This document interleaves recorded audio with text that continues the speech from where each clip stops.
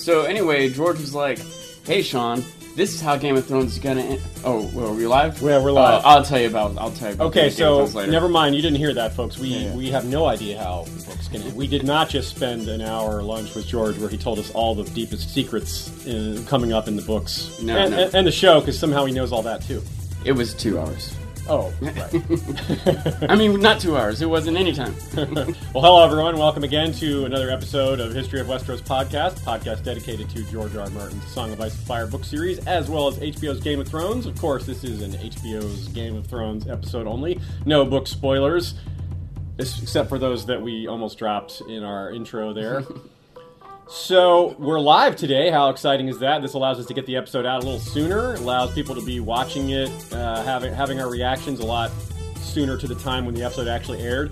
Kind of a funny episode to be judging reactions from, because it's, well, I would call myself, I like to change what house I'm a member of, and today I'm a member of House Sadface. So, yeah. Now, so thanks for everyone joining us out there live, watching with us, and we're going to be playing with the Q&A features. So if you guys have questions you want to ask, go ahead and fit them in there. You can use that Q&A feature. Like I said, this is new for us, so we may have a few little hits or misses here, little stumbling blocks, but it should go pretty smoothly, and we'll play with it, and it'll be great for future episodes, because I think we want to make this at least a semi-regular thing. Looking forward to next season in particular with that. And we might do the last episode live as well. We're planning on it. Same time next Monday.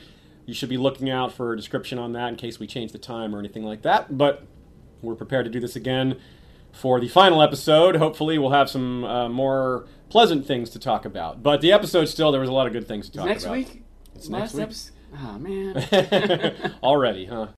Already going down. So we like to discuss themes with these episodes, and I don't know what the theme was for yesterday's episode. Was it people burning? I don't know. Torched human beings, Yeah. fire and burning to death. I guess maybe generally we saw ice last week and fire this week. Maybe. Yeah, that's a good... Fire and ice. We saw fire in the north, I don't know. That's true. Maybe desperation was a theme as well, or... an unpleasant taste in my mouth. That's a theme, right? Watching her Tormund's toupee suggests a culinary theme. Clams, oysters, harpy flambe, and of course roast stag. Oh, no, too soon. Too soon. What's interesting, too, about this episode was what wasn't in it. Not just the major events that happened, both disappointing and exciting, and maybe a little disturbing, maybe a little horrifying. But again, we had another episode without King's Landing. Yeah. That's unusual. As we pointed out earlier this year, there'd only been 4 episodes without King's Landing, so make that 5. And I assume that means we'll see plenty of it next episode. It kind of makes sense. I mean, we probably will see plenty of King's Landing next episode, but I can imagine in general seeing a little bit less and less of King's Landing as characters have scattered more, plot lines have developed elsewhere more. The kind of long-term storylines are going to be focused on more. That's a good point. We also, of course, on the other hand, though, we will apparently will have some characters returning to King's Landing, or going there for the first time. In the case of Trystane Martell, we'll have perhaps Shireen going back, and Jaime and Bronn potentially as well. So when we talk about Dorne and what looks to be a sort of a ending to that plot line, I'm sure there'll be more of Dorne in the future. Well, I'm not sure, but I would think there's going to be more of Dorne in the future. But that does seem to be sort of the end sort of that arc for now. But we'll get to that a bit later. So some people have suggested that because it's a TV show discussion episode and not a presentation of a big, heavily researched topic, that we don't need to spend quite as much time with the preamble and starting the episode. So that's a good suggestion. So we're just going to dive right in. We did our preamble. We're about 5 minutes in. So let's get moving. Let's go straight to the wall. We're going to go the opposite direction we went last week. Last week we went from Meereen, went west, and then we went north. We're going to start at the wall and go a little south, and then go east towards Essos and finish with the pit. So we're going to start, like I said, with the wall.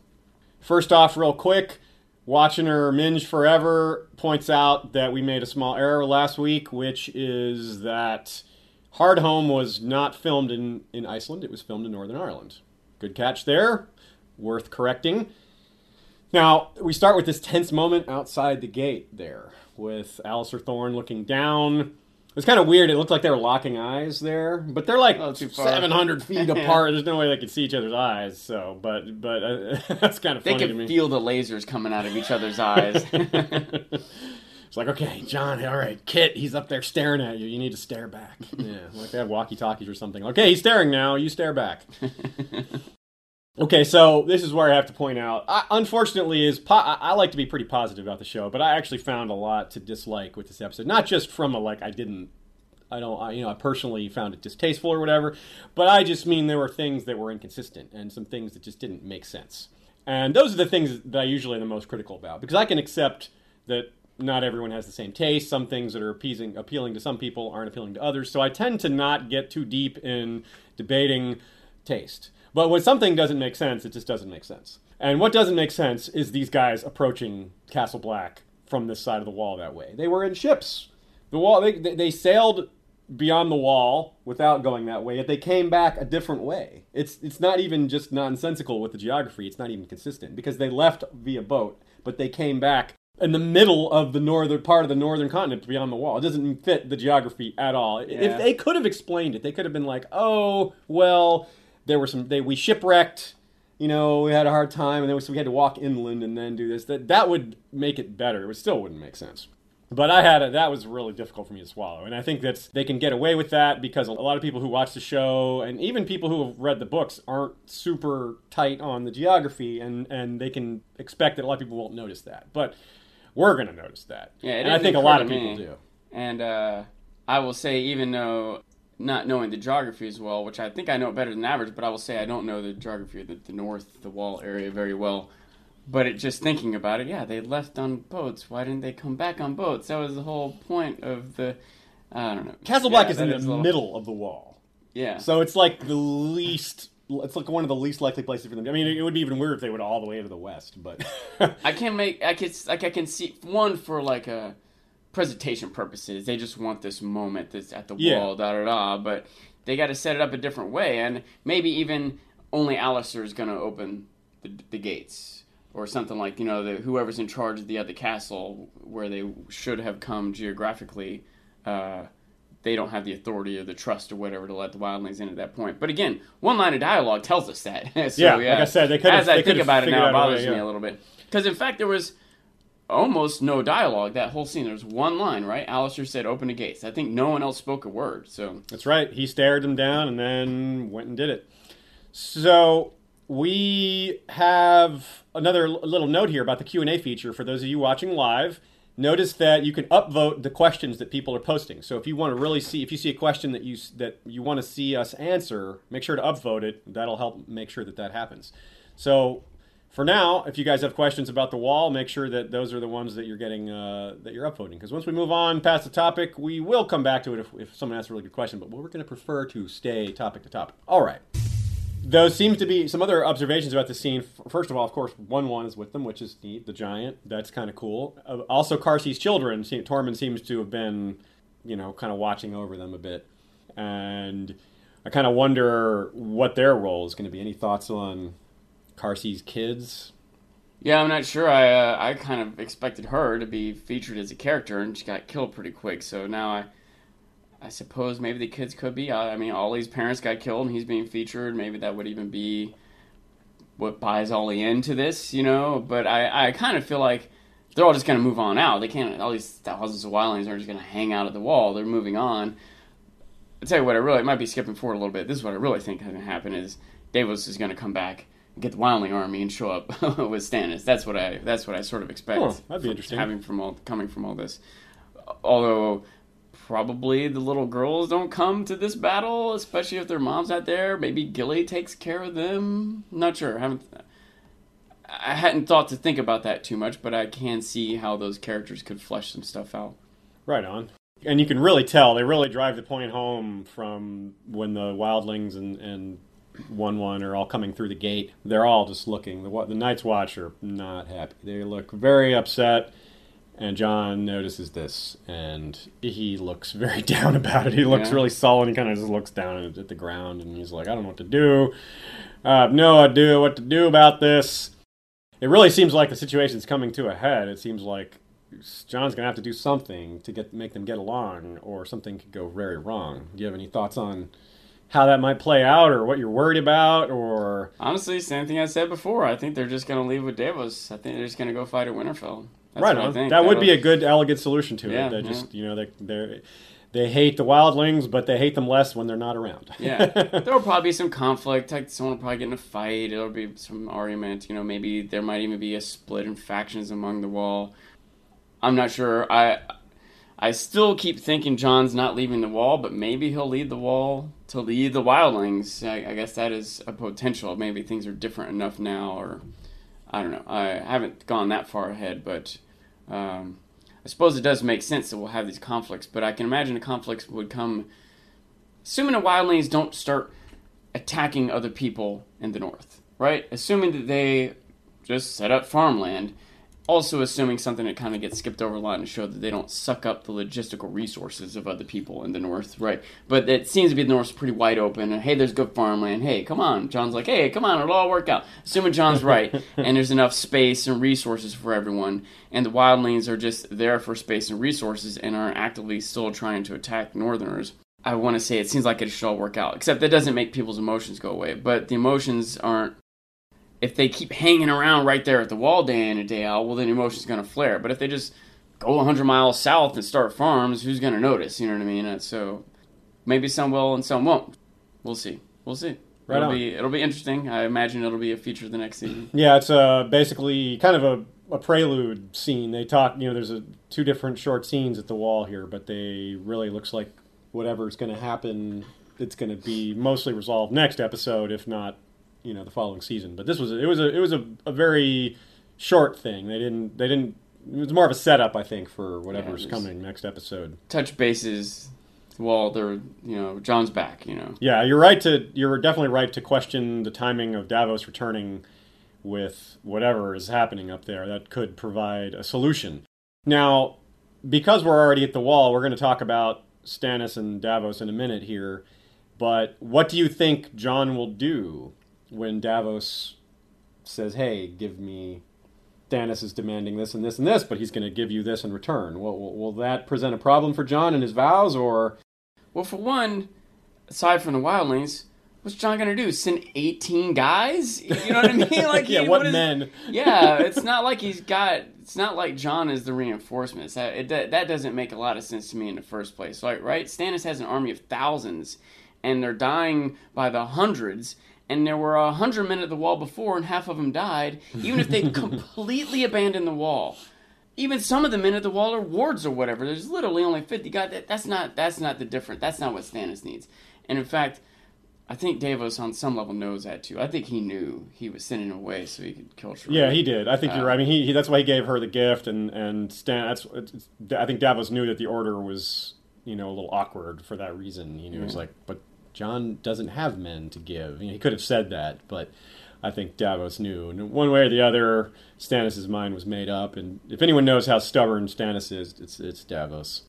So, but that will be the saving grace if Davos goes back to the Wall and says, "Hey, Jon, I need you to give me all your men."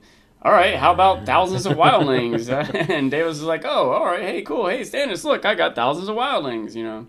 Whether or not they will follow. Jon did make him promise to join the real fight. Remember, that was part of the deal. Yeah. But I don't think attacking Winterfell, I don't know if they'll interpret that as a real fight. But they might just want to fight anyway. Hey, look, you hate the Northerners? Hey, let's go kill some Northerners. It's a win-win, right? So, okay, good. We're going to, as we segue between the Wall and the North with Stannis' campaign, this is a good time for this particular question.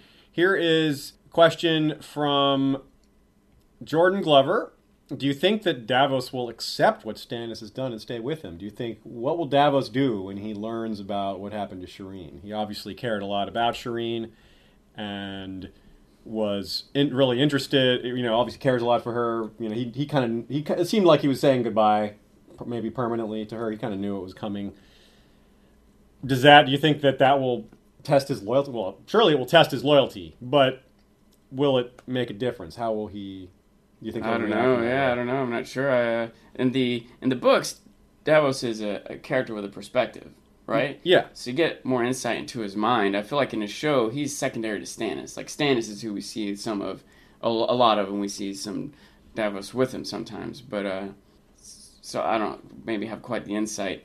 Because I feel like, one, I didn't think Stannis would do it in the first place. My interpretation of the character and the story and the plot and everything, I just didn't believe he would do it. Like, I just couldn't believe he would do it. Yeah. It was a surprise to a lot of us. So given that he did that, one, I didn't think, or additionally I should say, one reason I didn't think Stannis would do it is because I didn't think Davos would allow it. So we sent him away.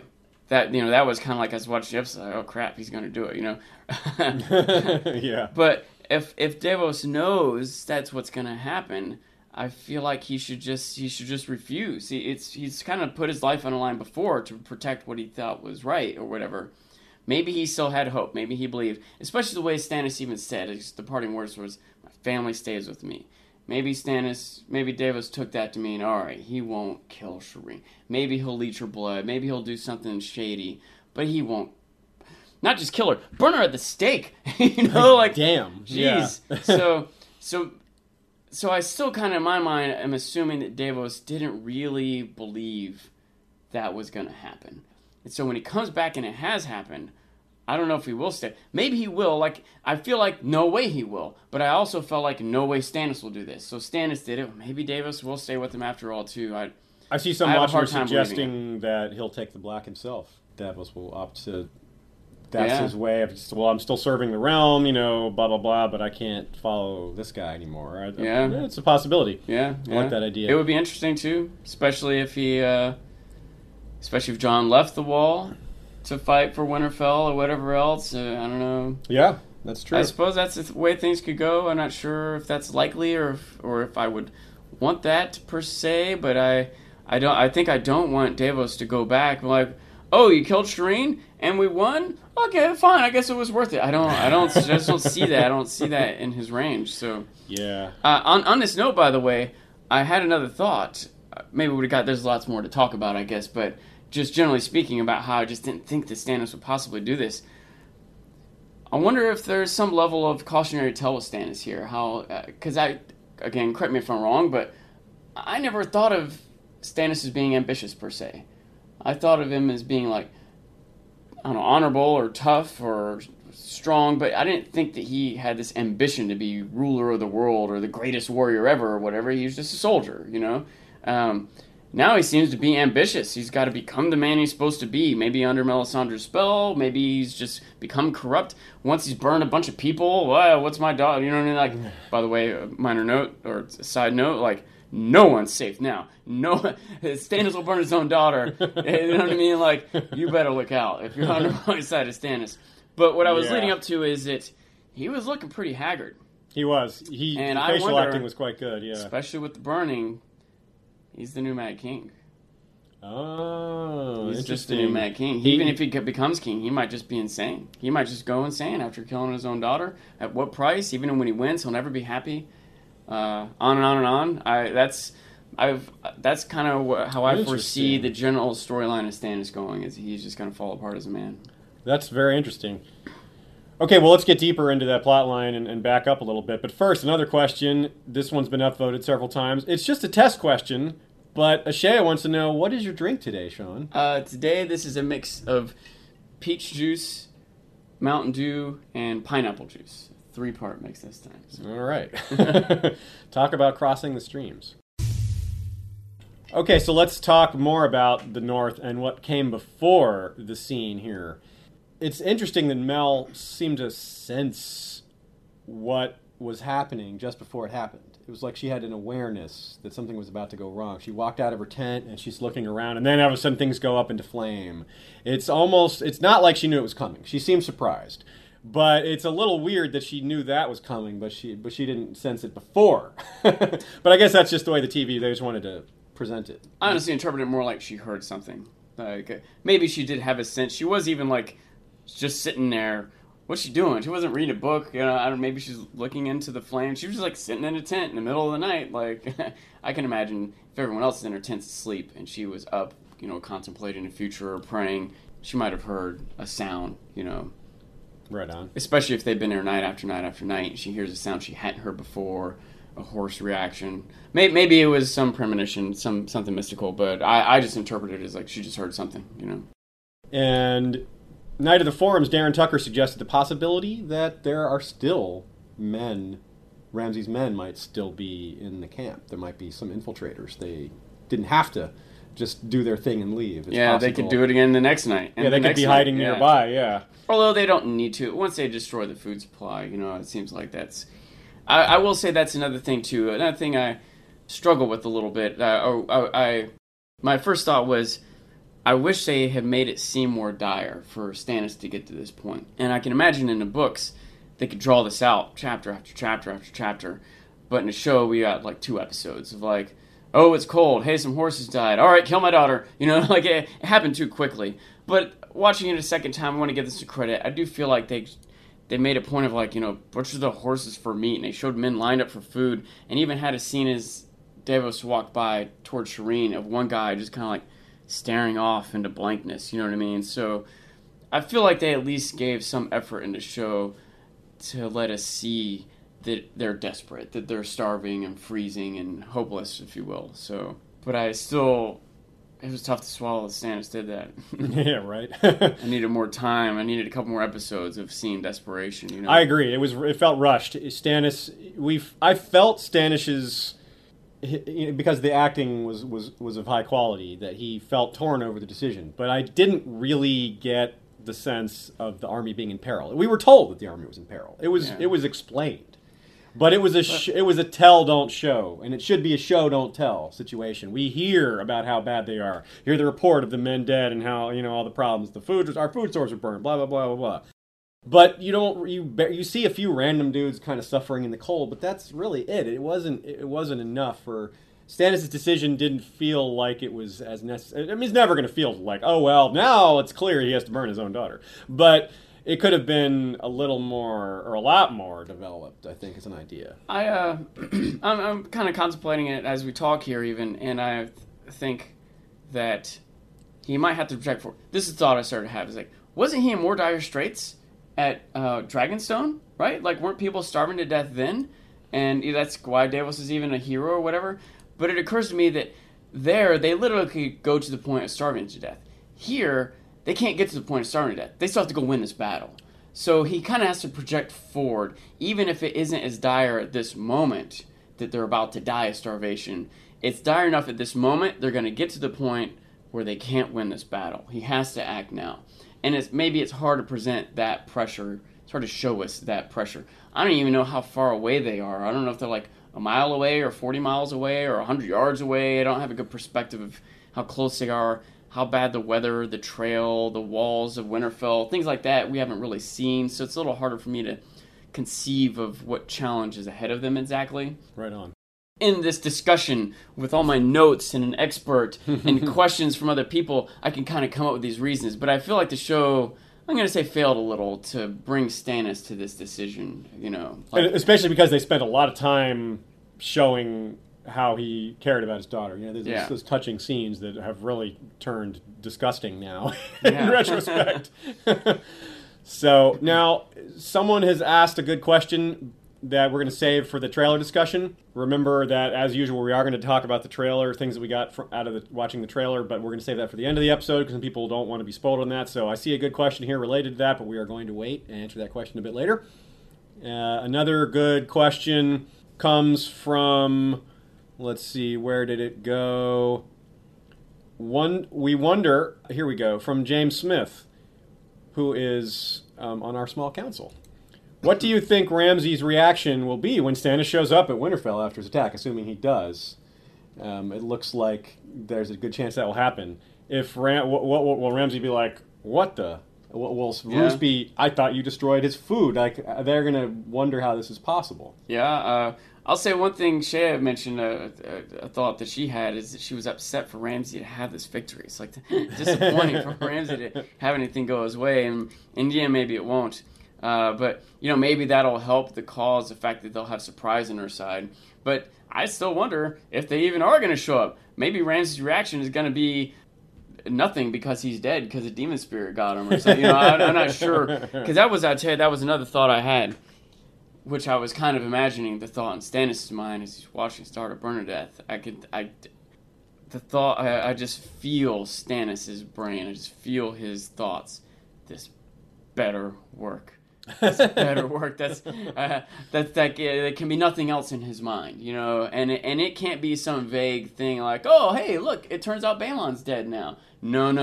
He needs definitive, quick results for his daughter's death. His daughter's burned alive death.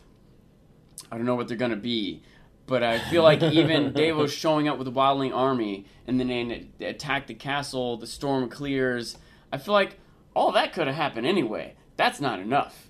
You know what I mean? I think there needs to be some evidence that the Red God caused this. Something mystical needs to happen. Something powerful needs to happen. Something beyond winning Winterfell with an army of men. You know what I mean? That's kind of how I feel.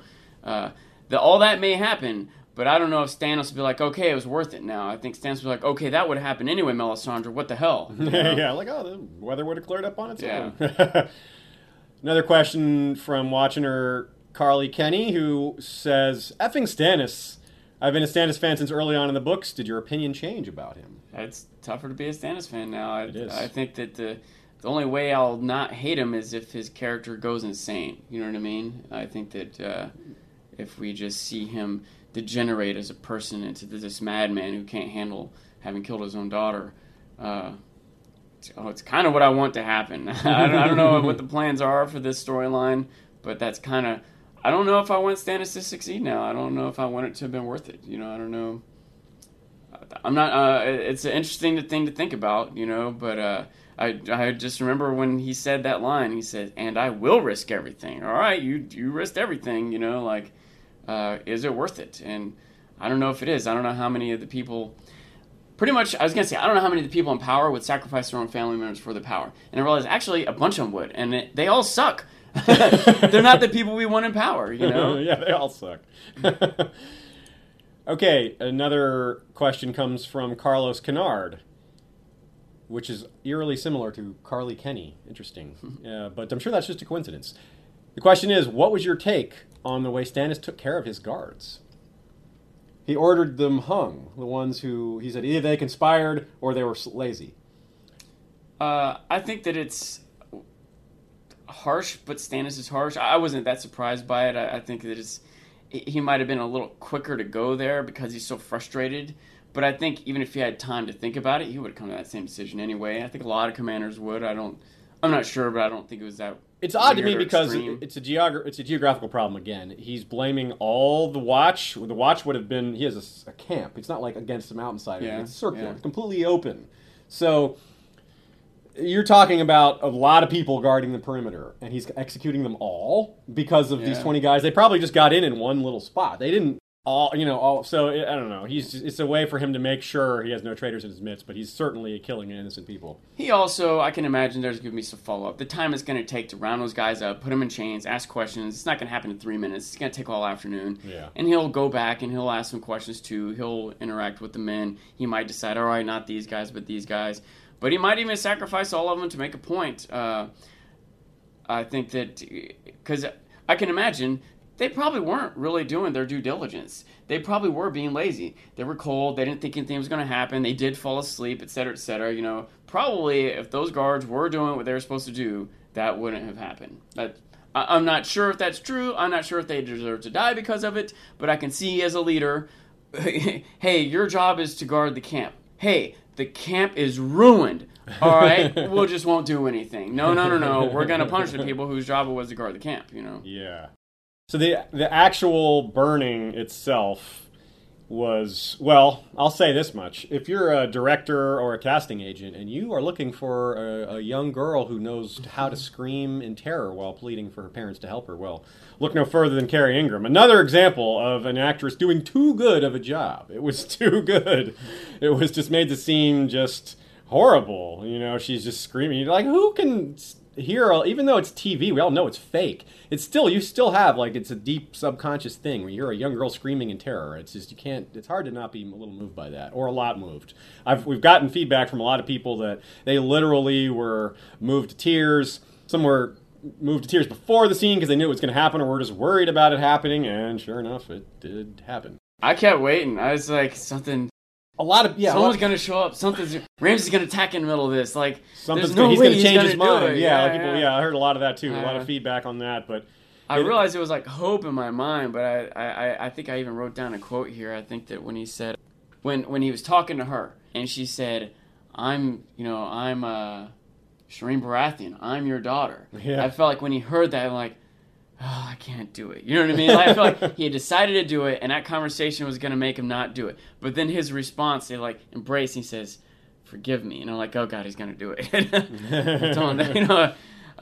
But even then, I still kind of had this hope that he's made the decision to do it, but something will stop him. Nothing stopped him. And it was interesting too that his wife, she was the one. Like, no, like she was the one that like stepped forward and tried to stop. And it's almost even hard for me to believe that all the men just stood by and let it happen. I guess they must really believe in the Red God or something. They must feel like this is going to save them. Maybe like even men in peril and doom, you would think one of those guys would feel like he should stand up and do the right thing, but everyone stood by and let it happen. Well, the problem is that a lot of those men were mercenaries, and they don't really, they don't care about little girls. Well, they don't care enough to. They're professional killers. They care, but they're not. They're just basically to them it might be distasteful, but they're not going to be like, oh, I hate this guy now. In general, I understand that, but it seems like you're talking about thousands of men. They don't all have the exact same personality and character motivations. Yeah, no, one of them is going to have some level of righteousness. You can imagine Jorah joining a mercenary army, and then when they're going to burn a little girl, Jorah does something about it, or whoever, you know what I mean? But maybe Dario doesn't, I don't know. But I feel like someone. But maybe those people were already dead or too cold, or... I do think it does. I definitely agree that it will have an impact on the morale of his army. Possibly a big impact, or it should. We don't know how the show will actually handle it. And watching her, Jordan Glover, here's another good question related to what we're talking about. Doesn't this make him a kinslayer? Yes, it absolutely makes him a kinslayer. There's no way around that. Stannis is a kinslayer. And that is a huge taboo in Westeros. It's one of the biggest. It's up there with guest right. There's pretty much nothing that you can do that's worse than that in the eyes of the average Westerosi. Kinslaying is like the worst. So, well, Stannis is already really unpopular. He's one of those guys that, it's like Tywin says, it's better to be feared than loved. And, well, no one's going to love Stannis anymore for the most part. But people are definitely afraid of him. So he's really testing that theory to the extreme. We wonder now, too, the other thing that's really odd is that one thing that you want to support a king for, it's an important thing for any king, is to have a distinct line of succession. He has no heir now. It was already a bit of an issue for him because a lot of Westeros is very patriarchal and they don't like the idea of a female heir to the throne. But there's no heir now. Our friend and Comics of Ice and Fire genius, Azad, he made a great joke about it. He said, well, now one of the Stannis' baby jars is now the heir. So we can see one of his formaldehyde children be put on the Iron Throne. That's who's going to sit the Iron Throne at the end of the series, a formaldehyde baby. Obviously, it's an issue, but I think that's like far in the back of his mind, considered other things he's worried about.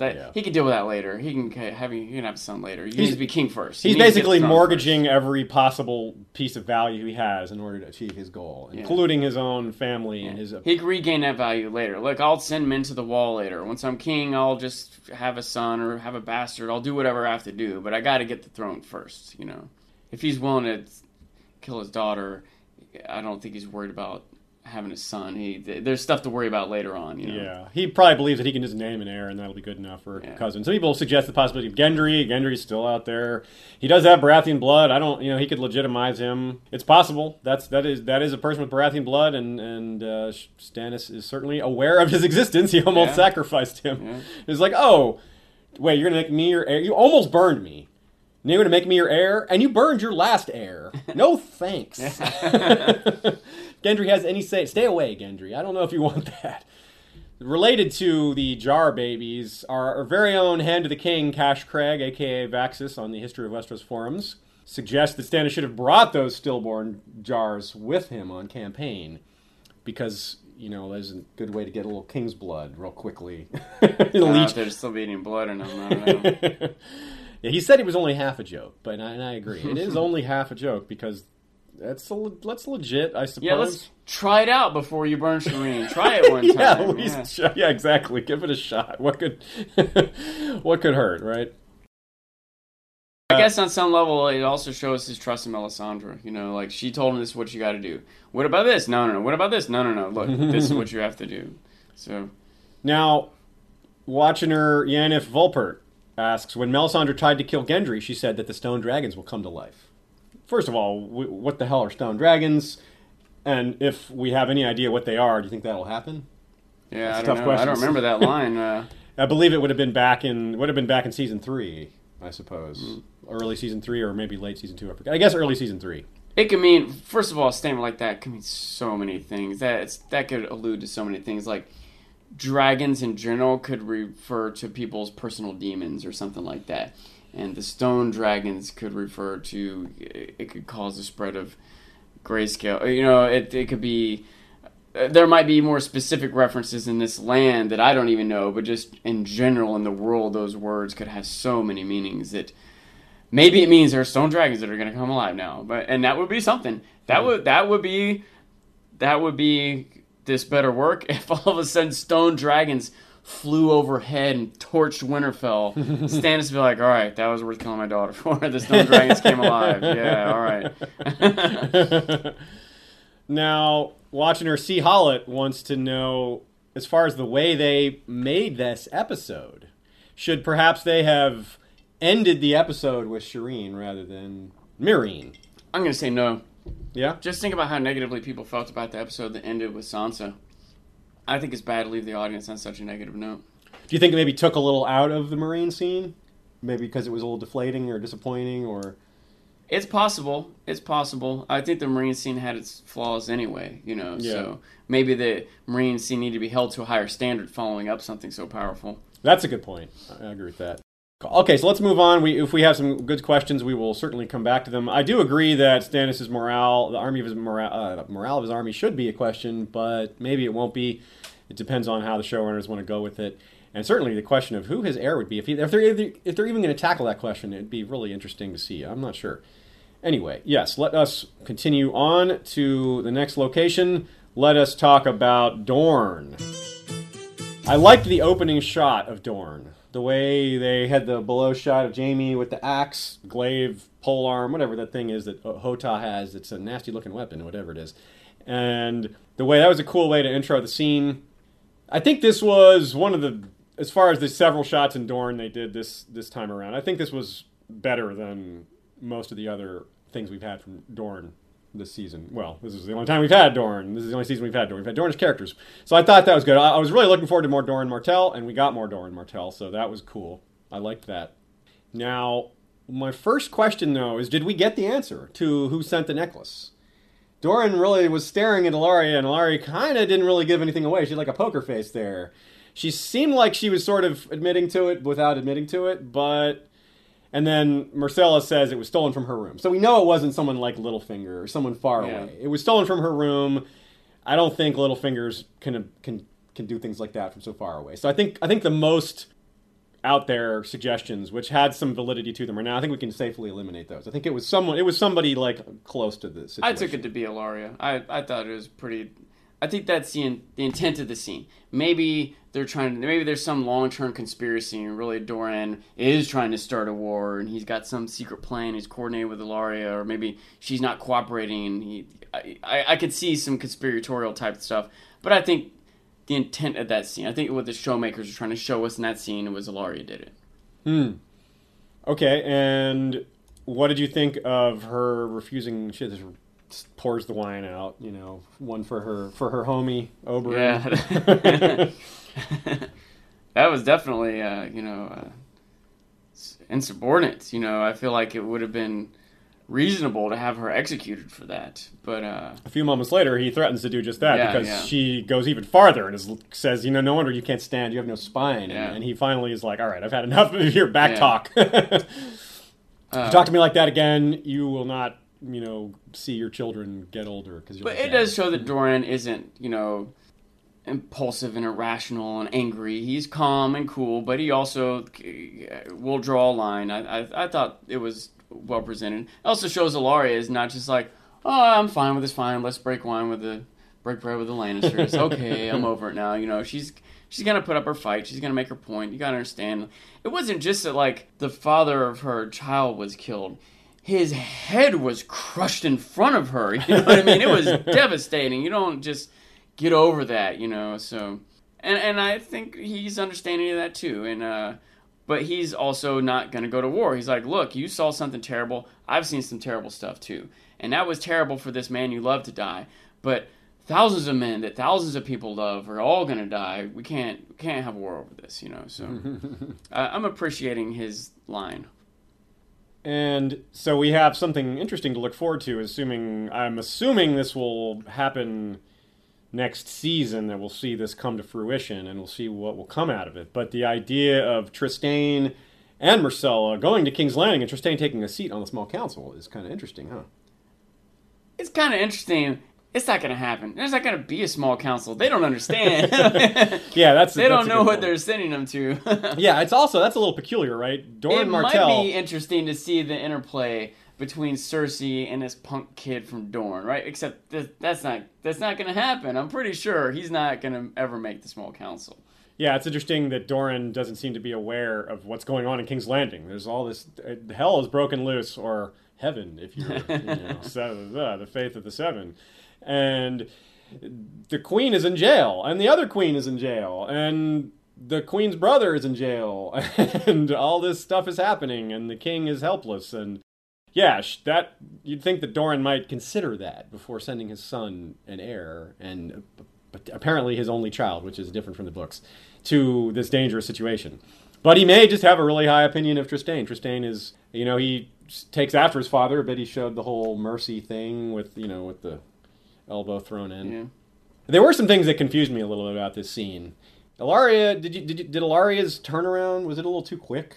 She just, she's presented with death or submission, and she kind of caved, just started crying and turned it around and was playing nice with Jaime from that point on. And I don't know, is she pretending, or is it just a really quick turnaround for her character? I feel like they've done that a lot this season, is kind of rushed some character changes, and so it's hard to, it kind of masks the possibilities. I don't think she's had a complete turnaround, for one thing. I thought that maybe the moment when she's like coming to tears with Doran there, I thought that was pretty good, actually, because I think it's almost like he's forcing her to accept Oberyn's death. Does that make sense? Look, you're after revenge, but even if you get revenge, which I'm not going to let happen, he's still dead. You need to come to terms with this. And I kind of think that's what was happening in that. That's how I interpret that moment. I like that quite a bit. But then I will also say that when she goes to visit Jaime, I wasn't so much thinking of that as a turnaround. She still has to move along day to day in this world, and maybe on some levels it's a turnaround. But the thing I took from that scene, the thing I thought was interesting, is she said, I understand your daughter wasn't responsible for what happened. I'm not trying to punish her, and maybe you weren't even guilty of that. Of course he's not guilty of that. That's how I was thinking to myself, wait. Well, what I mean is, though, I felt like there was a ... at the end of that, but someone is. Oh, yeah. Well, but I'm not taking this out on you. Fair enough. Won't take it out on your daughter. Fair enough. Maybe I shouldn't start a war. Someone's going down. Interesting. Yeah, we have two identical questions from Billy Davis III, as well as Johannes Petman, who are both asking, what small council seat will Trystane get? That's a very good question. I don't know what spots are open right now. It hasn't exactly been something that's been paid close attention to as far as who the show is assigned. We know Mace Tyrell is Master of Ships and Master of Coin, and Qyburn is Master of Whisperers. So there's no Master of Laws right now. And, of course, the other small council seat goes to Grand Maester Pycelle. So I guess he's going to be Master of Laws. Well, let me ask. I have a couple questions, actually. Who was Master Laws before? It used to be Renly, but I don't know who it was in between Renly forever not having one. I feel like it's kind of in flux. Who, when, why people are masters of whatever. What was Oberon master of? Well, remember when his first appearance at the Small Council, he's like, "Well, what am I?" Right. He was asking. They didn't answer the question. Yeah, the question I think it might be so interesting. Honorary member, honorary master. I'm assuming because of that. I'm assuming Master of Laws, but you might be right. They may not have given him an official title. Consistent it is from house to house. Like I can imagine there's even roles that someone has that they don't have at master level or could be depending on. Like I can imagine the Master of Coin might be more important for the king and for the Lannisters than it is at Winterfell. Winterfell might not have a Master of Coin, for example. I don't know if that's true, but I can just imagine that scenario. Right. So that's an open question. They may, like you said, it may not even happen. You may not get to that may not even come to pass. Another good question here from Cold Bus. When Doran mentioned Tommen being king of the Andals and First Men, was it intentional that he did not mention the Rhoynar? Because the Rhoynar are another ethnic group that are part of the whole situation. That is a good question to answer. However, the fact is that the Rhoynar always get left off. All the times that the title, in the books, the title always includes the Rhoynar. But the show has just left that off consistently. Robert was never mentioned as king of the Rhoynar. Stannis doesn't claim to be king of the Rhoynar. He should be. They should be doing that, but I guess it's a way for them just to save. Just shorten 3 seconds. Yeah, there's nothing, it's not relevant to any other kind of plot line or whatever in the show. Yeah. Yeah, so it's a good question, but unfortunately the show has just avoided that all the way through. I had a question, by the way. Sure. Remember when Jaime was writing with his left hand, Ilaria kind of made fun of him. He's like, well, your Meister promised to rewrite it for me. Who's their Meister? Who's the Dornish? They've been interesting. They haven't brought it up. They've been interesting characters to me in general. They've all been, at a minimum, interesting to me, so I was curious. In the books, even? There's a Maester in the books. His name is... Does he have speaking lines? Does he have flavor? I forget his name. Is it spoilery to talk about it? A little. Okay, never mind. Sorry. A little bit, Now, Adam Duran wants us to notice that Ilaria was bowed, bent, and broken by the end of her scene with Doran, which is kind of cool. I didn't notice that. She kind of was. Maybe she wasn't broken, but she was definitely bowed and bent. We were certainly discussing just a moment ago whether or not she was truly broken, and she might have been. Also, it was interesting also that the girls, the Sand Snakes, were a witness to that. It kind of like sort of assume, again, I feel the intent of that scene is to show they're all in line. They're going to fall in line too. I feel like that's the reason we see that scene the way that we do. But maybe not. Maybe not. It'll be interesting. So, Johannes Petman wants to know who would win in a writing competition, Jaime or Davos? I can answer that. Definitely Davos. He carved that stag, that wooden stag that he gave to Shireen. And if he can do that with just nubs on one hand... Yeah, but he has another drawback. He can barely read, so he might get a lot of spelling errors, He's been semi-one-handed for a lot longer than Jaime, too. He's been more practiced at it. Yeah, but Jaime's been literate for a lot longer than Davos, so it'd be a good match. That's all I'm saying. Carly Kenny wants to know, why were the accents in Dorne so bad? Well, I can't answer that, but they were a little inconsistent. Backing up just a little bit, because I was just talking about it, question from watcher Helene May. Do you think that Shireen holding the stag in her hand as she was being burned signaled the end of House Baratheon? I wasn't aware she carried the stag with her to the fire. I didn't notice that either. I don't remember. I'm not sure. I want to go back and see now, though. Yeah. I remember having a similar thought about Tywin having those swords forged from... Ned's sword. And I remember at that moment thinking, because that was relatively early on, and clearly now... It was the first scene of that season. Yeah. I remember thinking to myself, or even talking about whether or not that was sort of like the nail in a coffin for the Starks. Was that symbolic? Or was that like, if you only knew, Tywin, you're so naive. You think you're on top of the world right now, but it's just the beginning of your end. I wonder if that was a similar sort of especially since I'm already kind of supposing that Stannis is going to fall apart as a man. Yeah. I bet it was. I bet that. I really want to see that now. I really want to see, was she holding that thing at that moment? Some point out, we also have a comment here from Young Buck 189 who points out that Stannis is a double kinslayer in a sense because of his participation in the murder of Renly. Yeah, it was through supernatural means, but you could... Even that one, not that he isn't a kinslayer, but I'm so curious how it would work in this world, because Renly was a traitor. He was active. He was like... It was sort of in self-defense. It might not have been honorable and on the battlefield, but he met with him to tell him, hey, look, brother, I'm the rightful heir. what do you think you're doing? Me, me, me, me, me, me. Look, I'm telling you, we're going to go to war, and I'm going to kill you if you don't bend the knee. Me, me, me, me, me. All right.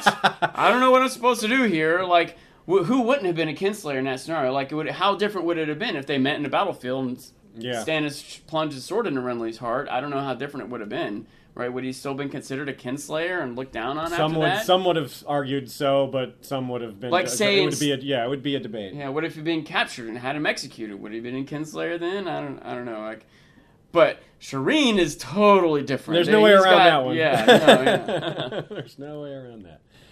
Okay, so more about Dorne. We have a great question. We'll go down to Bronn and the Sand Snakes. Great question from Watchner Jake Vanderwyck, a.k.a. Jake the Fifth. The game of slapsies between the Sand Snakes and the prison cell was riveting last night. Really developed those characters, you know? I was amused by the scene. I agree that it wasn't maybe not the best use of time, but I kind of liked it anyway. I liked seeing the competitiveness between them. But yeah, I don't know. It wasn't a great scene. What did you think about that? It was fine. They're keeping those characters in a fold. I think there's a lot of ways it could have, should have better developed those characters, but I feel like there's at least an attempt there, releasing something. Additionally, it's a little bit of comic relief. In fact, I didn't think of him this way till recently, but Bronn is kind of comic relief also. And that is Shakespeare used comic relief. In the most serious tragedies of Shakespeare, he still had jesters farting. You know what I mean? It's not that out of line to break up some tension with comedy. Don't get me wrong, I'm not saying it's perfect and I love it. I'm a little frustrated, but I feel it's better than it started. I feel like I appreciate the past couple scenes of the Sand Snakes more than the first one. I'm with you there. Now, Watchner Blazak Bronowski, apologize if I said your name wrong, wants to know, who is the most beautiful woman in the world? The one with the daggers. Tyene, there you go. Tyene, there you go. Sorry. So you agree. All right. From Richard M. I have to know if you laughed to tears when Nymeria slapped Tyene or Tyene slapped Nymeria in the face. I didn't laugh to tears, but I did laugh. I thought it was funny. That was a good comic relief moment, and I definitely didn't see it coming. I thought she was going to try to play the game, and all of a sudden, wham, right in the face. That was funny. It's funny to me. I love to think about the fact that Bronn somehow survived all this. His death was just like so heavily foreshadowed in so many different ways. He's talking about how do you want to die? You know, what's the worst way to die? Then there's the whole poisoning and the whole foreshadowing of the poisoning with the snake by Jaime's ear in their first scene on the beach, and just so much is like, he had that Star Trek red shirt on and was showing it off. But he did not die, and it looks like he's out of the woods for now. I mean, I was going to say, it's not too late. I guess he probably isn't going to die this season. And I'm glad, because he's one of my favorite characters. But it maybe even is, I don't know how to say this, a red herring, keep us guessing at what's going on. I wonder if they just accidentally set us up to think he was going to die, or how intentional it was. I also wonder who else is going back. So Trystane and Myrcella and Jaime and I assume Bronn, they're just going to walk across the desert to a boat and sail back secretly? Or is this going to be a big ordeal when they return? Is it going to be known that Jaime went down there? What is the High Sparrow going to think of this? Also, are the Sand Snakes going to go? Is Ilaria going to go? Or any of them? Maybe Tyene will go with them. Maybe that relationship will continue. Or maybe all three of them will go as bodyguards to You would think that Trystane he would demand a Myrcella. Similar kind of oath from them. It probably just had to not spend too much time on that. It makes a lot of sense for Trystane to have guards go with him. Mm-hmm. Oh, yes. And it makes a lot of sense for a lot of reasons for it to be the Sand Snakes. Definitely. If I had to make a guess, I think they're all going to go back together. From El Marby. When Doran told Ilaria that her rebellion was over, was Sean surprised to learn that there was even a rebellion? That lame fight in the courtyard was not what I would call a rebellion. Yeah, I have to agree. I was like, I don't know if that was a rebellion. It was a plot. I think Doran on some level was poking at her. Okay. Your rebellion is over. Cut this out. That's how I take Time to that. grow up. Yeah. You wonder what Doran's long-term plan is, if he's just trying to play nice or if he has something else in mind. But there hasn't been much hint for that. One little point I wanted to make is I appreciated Jaime kind of sticking up for Bronn there. I also appreciated his line, like you said, it's a flea bite. Yeah, that was fun. I think Jaime handled himself pretty well in that scene, and I'm glad that he didn't just throw Bronn to the wolves. So. Yeah, that was cool. That was definitely a likable moment for Dany there for sure. For Dany, for Jaime. So let us go to Bravos. Bravos is exciting and fun and full of singing from our man Mace Tyrell, the Mace of Bass. Who sings better, Mace or Braun? Or Thoros of Myr, who sung, several seasons ago? Tough question. I don't know. Tyrion sang pretty good, too, with the gag on. Oh, yeah, that's true. C. Hollett wants to know, who wouldn't want to buy a selection of Westerosi songs performed by Mace and Braun? Well, I would be all over that. I would certainly help their album sales. Now, what do you think about the scene in general? Arya passes by her target because she sees Meryn and Mace. I guess it's no big deal. She knows he's going to be there again later. He sits in that same spot every day. She can come back to him. But what did you think about that? What did you think about the scene? It all kind of flows together in a lot of ways. I love the scene because I feel a little bit vindicated. I've been kind of predicting that would get tied together. That Mace and Meryn going to Braavos where Arya was, that was going to be a thing, it's I do wonder. Like I almost felt like she was maybe drawing too much. She might spoil the thing. Let me get to it. This is what I really think, or what I was really wondering. Did Jacob set this all up? Was this really about having her poison the dude, the life insurance guy, or did somehow he know that Trant was going to be there? Was this a bigger test? How? That would be interesting. How much foresight? How much are the gods involved? How much is this destiny? How much, even the way he sent her there, he said something like, "Hey, how can the man know what a girl's going to see?" I wonder if that was all set up in the first place. If the test is bigger than poisoning this guy, if he knew that this other conflict was coming, and I wondered that a little extra when she reports back. He's like, the man wasn't hungry. Maybe that's why he's so thin. She can kind of he doesn't call her on that lie. One, did she sell it that well? Two, maybe he wasn't hungry. Or maybe Jacob didn't punish her for the lie. Maybe he let her get away with the lie. Maybe he's going to watch her next time. Yeah, or maybe I'm very intrigued by the whole scenario. I haven't gone deep enough to think about what I want to come from it, or much less what I expect to come from it.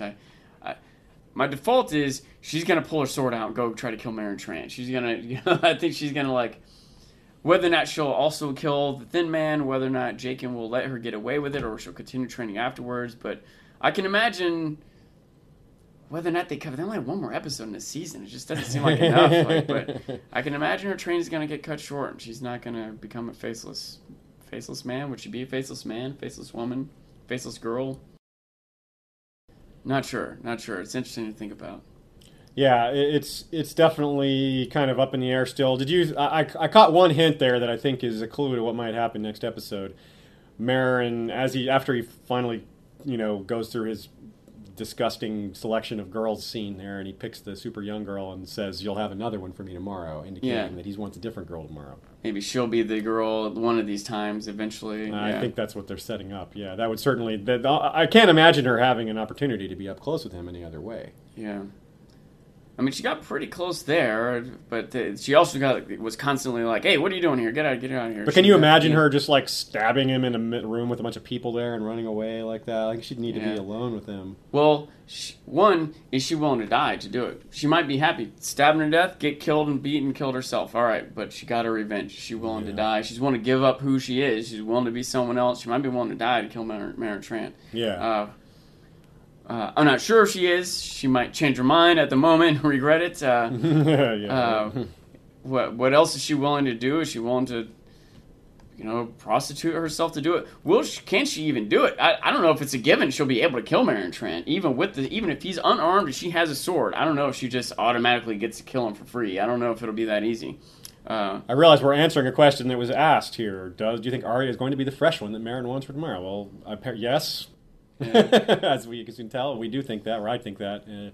Sean, I guess you're at least partly convinced of that possibility. I don't know. I'm not sure. I guess it is possible, but it's not really what I expect. I'm not even sure I expect her to kill him. I'm wondering. You know what I mean? Yeah. She might abandon it. She might, especially if Jacob catches her or suspects her. You know what I mean? That would be something. What would Jacob do if he caught her killing somebody else? Will Will he punish her and be mad and kick her out, or will he understand and accept and continue training, or somewhere in between? Punish her during the training. Yeah, it'll be. Yeah, you don't know. It's hard to say what Jaqen will do about this. He already kind of acknowledged that she might not be ready, but so what, right? We already caught that moment.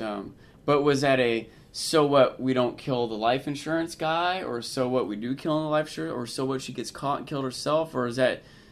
I don't know what that so what attitude he had meant exactly, or so what she doesn't become one of us, I'm not sure what he meant by that, especially in retrospect thinking about if he was setting her up to have this conflict with Maren Trant in the first place. And again, even as I think about that, I don't even know if he knows that's what he's doing. In the same way that sometimes I wonder if Melisandre understands her own powers or her own predictions.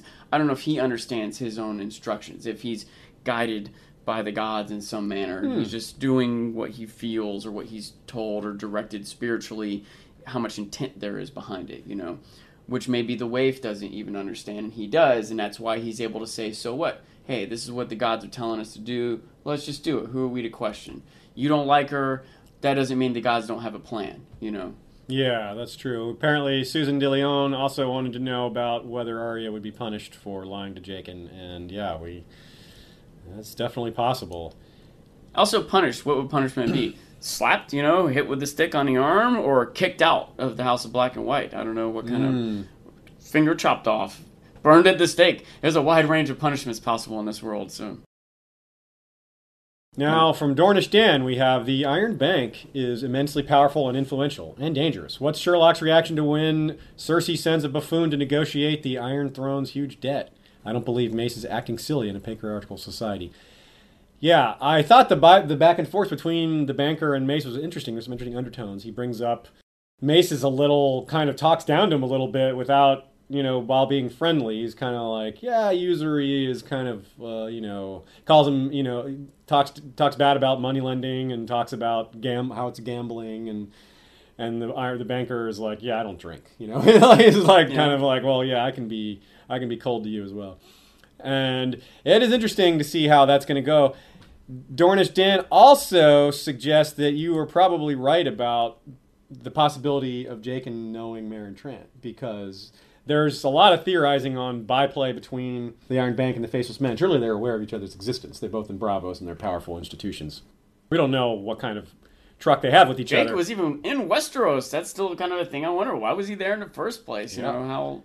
So it's possible that went back and forth between them. So he might know about... if he doesn't know about Maren Trant, he might know soon. He might even be able to anticipate it. He knows that Westeros owes money to the Iron Bank, and the Iron Bank's getting impatient. In fact, gave money to Stannis, right? Like, he could be aware of these things. It couldn't be that far-fetched of a prediction. Again, kind of like Melisandre. Maybe it's not these... She even at one point talked about how, like, hey, sometimes I use trickery to draw people in, but there's also real power, and eventually they see that too. Very true, very true. Another thought I had, I'm not sure about this. I want to think about it some more, but... Because so far, Mace has been presented as kind of bumbling. But I honestly felt like he was doing an okay job there. He might have made a slight misstep. It's like, hey, I'll give you some wine. Like, we don't drink. Oh, okay, well, you don't drink.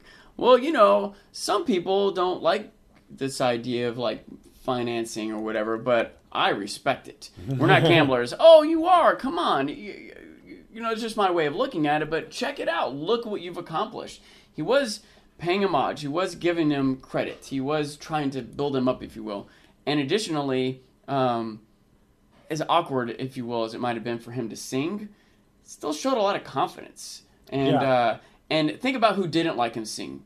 Maren Trant. Right. Yeah. So I can imagine on some level he might be winning these guys over. At least to the point where they're not going to, like, seize him and put a knife to his throat. You know what I mean? They're recognizing he's not a threat.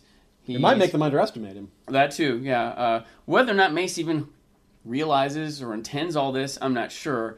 I'm only wondering if he's not quite as bumbling as he comes across at first. In an interview, the actor indicated that exactly, which he might have just been playing up his own character. But yeah, and I agree with you. In fact, I have that same thing in my notes, that he's a bit of a buffoon, but he is not at all intimidated or lacking confidence. He's not that he's faced with this big job.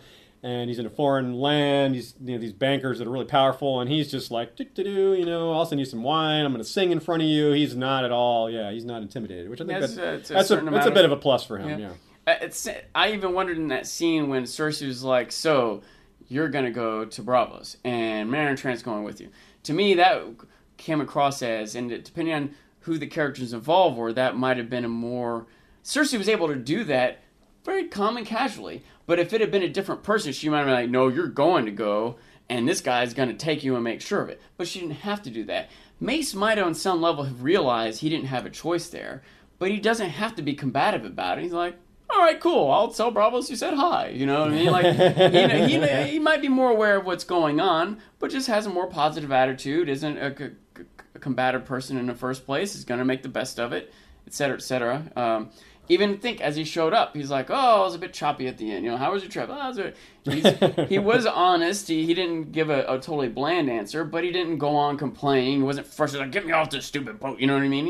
He seems to be a little self-centered, but not in but in an obsequious way. In a friendly kind of way. But I would like to see him featured more. I'd like to see his character fleshed out more. I think he's an interesting character so far. Right on. I think we'll at least get a little more. You wonder if Maren Trant ends up dead. You wonder what his reaction to that will be. Yeah. Like, "Oh, my Kingsguard, my personal Kingsguard is dead. Oh no." Will he like escape to the streets of Braavos, or he'll just probably just stay there and coordinate with the Iron Banks, send a Raven back, let them know what happened. Maybe order an investigation. There are other guards there with him too, I suppose. Yeah. My guess is those guys aren't exactly endeared by Maren Trant either. I will say I feel like Maren Trant's days are numbered. I don't think he's going to last long. One way or another. Yeah, it's one of those things that they made him... Everybody already hated him. There's like no reason to like the guy. He supposedly killed Syrio, and he's always been kind of a jerk, kind of a... Smacked Sansa. Yeah, he had no trouble. He didn't have any qualms about doing that. And he's abrasive. He says awkward things, and then this whole thing in the brothel where you're just like, okay, well, this guy is the worst. Yeah. And so it's like it's almost like it's going to be if he dies, it'll be a satisfying moment. I think it's like a payoff. It's because he's not an important character. I just thought of something now. What's that? Not sure about this. He might not die. He might replace Ramsay if Ramsay dies. If they kind of make sure to keep there being a just pure villainous, love-to-hate character from Viserys to Joffrey to Ramsay to Trant. Possible. Well, maybe they just made everyone hate Stannis now. Yeah, maybe Stannis, yeah. Okay, so remember, folks, this is a live event. If you are participating with us live, make sure to check out the questions that are being asked on the Q&A feature. You can upvote questions that you want to see asked or ask your own. Some of the best questions that have been asked we haven't gotten to yet because we're waiting to get to that location. Of course, we only have one location left. And at the end, since we're doing okay on time, we're going to come back, circle back and answer some questions that were about the locations that we've already left. First of all, let's see. Billy Davis III says, "Absolutely, Sean. Roger Ashton Griffiths suggested in S4 that his character is smarter than he lets on." That's what I was referring to. So that's a little verification from a Watchner out there that I wasn't just misremembering that. That's good to have. So be interesting to see. Here's a good question from James Smith. Why did Mace have Lannister guards with him and not soldiers from the Reach? Well, I think that's because Cersei wanted to keep him kind of on lockdown. Remember when she sent him off, she was like, "And Maren's going with you." And Maren was like kind of hovering over him like, "You're mine." I'm not just your bodyguard. Yeah, I think he was as much taken prisoner as sent as an ambassador. I think Mace could have been like, "Well, I'm going to take some Reach soldiers with me." And Cersei wouldn't have been like, "No." But Mace he either isn't worried or he's oblivious. But it was, that's a very good observation that it's a little odd for him to have Lannister guards instead of Reachmen. Okay. I think that's all we have for Braavos. Do you have any more observations on Braavos? Folks, if any questions pop up on Braavos, we can always come back to it. We're doing all right on time here. So let us go to the big scene here in Marine with the pit. Marine. Okay, so first of all, the stadium itself was epic. Seeing the stadium from above was really neat. Every time he said the pit, I think the pit of the pit of despair. So, what are your overall thoughts on the scene? From just a generic, not touching on anything in particular, just the pit as a whole. Overall thoughts are... Real quick, let me interrupt you. Okay. You knew it was going to happen. Because we Sean and I watched together. We watched the episodes together. I've already seen it by the time Sean has seen it. He comes home a little from work. We watch it together. After I've already seen it, a group of us watched together. And you said about a minute before Drogon appeared, you were like, "Oh, this is going to be like Ghost appearing to save Sam and Gilly." And I was like, "Yep." Like, you guessed it. I didn't say that, but I was like, I guess you're not going to be surprised. Yeah. My overall take on the scene is positive. I think that there was a lot of good dialogue there in the beginning, and it's cool to see, Dany ride off in a dragon. Not so much just ride off in a dragon, but if you will, like, see her tame the dragon, if that makes sense. If I keep talking, I'm going to get into more detail, but my frustrations were that the action was just handled kind of poorly. That's tempered by the fact that action's handled poorly all the time. I just got used to it. I just have to get over it, I guess. The action just is handled poorly all the time.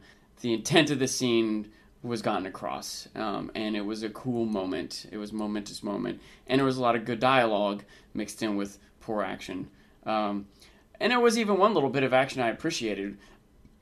Drogon wasn't just impervious to being injured. He isn't just, like, indestructible. Those spears would hit him and hurt him, so I think that's an interesting factor. It shows that Dany really isn't ready to invade Westeros at all. Those dragon, the dragon was vicious and powerful, but it was not an army beater. Not invulnerable. Yeah, those spears were penetrating. Yeah, so he they weren't getting deep in there, but they were hurting him. He was yelling in pain. And... Yeah. So, okay, so let's talk some more specifically. I thought the first little opening fight, first of all, Dany uncomfortable the whole time, very clearly.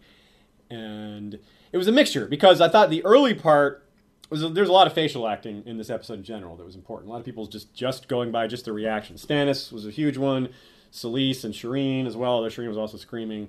But there's the looks on people's faces, like even Hizdahr and Tyrion. Yeah, yeah. But Dany, I thought, Emilia Clarke, the first half of the scene, she did her facial acting was really good. And the second half, I thought it was kind of bad. And, well, that's just as it is. So, but I thought this first little duel, the first little fight between the big guy and the little guy, was a total homage to the Red Viper versus Tyrion. Red Viper versus the Mountain. And it was, I didn't realize that at first, but then I'm like, oh yeah, it's kind of the exact same thing. And Tyrion is watching again, although this time he has no stake in it, really. But it's the same thing. The little guy's winning, everyone thinks he's winning. All of a sudden, boom, head. Yeah. Instead of a head crushed, it's a head chopped off. And I loved the byplay of Daario commenting. You got a little sense of his jealousy in there. He wants to show up Hizdahr a little bit. He's definitely putting Hizdahr in his place, if you will. Yeah. He even told him to shut your mouth at one point. Yeah, Flat out. When Jorah appeared. And Dany was like trying to struggle with her decision on what to do there. And yeah, I thought also Tyrion was kind of saying what Dany was thinking. He was like, what's on her mind, what we kind of heard her say before, Tyrion's thinking, which is, I think, is a way to show how they're really meant for each other in a sense. Yeah. Not like romantically, but... Hey. Yes, that's possible. But I'm just not saying that. But what I am saying is that, like, she had to have tuned into that and been like, yeah, he's disgusted by this pretty much the exact same way I am. And he put it into words really well. And it's funny how he says, yeah, Hizdahr, you're really eloquent. But really, his eloquence was more on point there, I thought. What did you think of their debate about... I don't know if it's more on point. I did appreciate that some of Hizdahr's eloquence was going to defend or justify this violence. But I really did like when he said, you think you know the minds of men better than they do? That was a good point. Yeah, he did make a good point, yeah. Yeah, But that's also a point that Tyrion is making. Like, just because you have some good points doesn't mean you're right about everything. So, imbeciles are right sometimes, too. Exactly, yes. Now, we also have debate about great things, the conditions required, or the necessary conditions for greatness is how we put it. And that debate about how killing and cruelty are just a necessary part of life. I think most of us are like, what the hell are you talking about, Hizdahr? That's nonsense. And Tyrion tried to explain it, and I think he did a decent job, but some things happened some action happened to maybe cut the conversation a little short.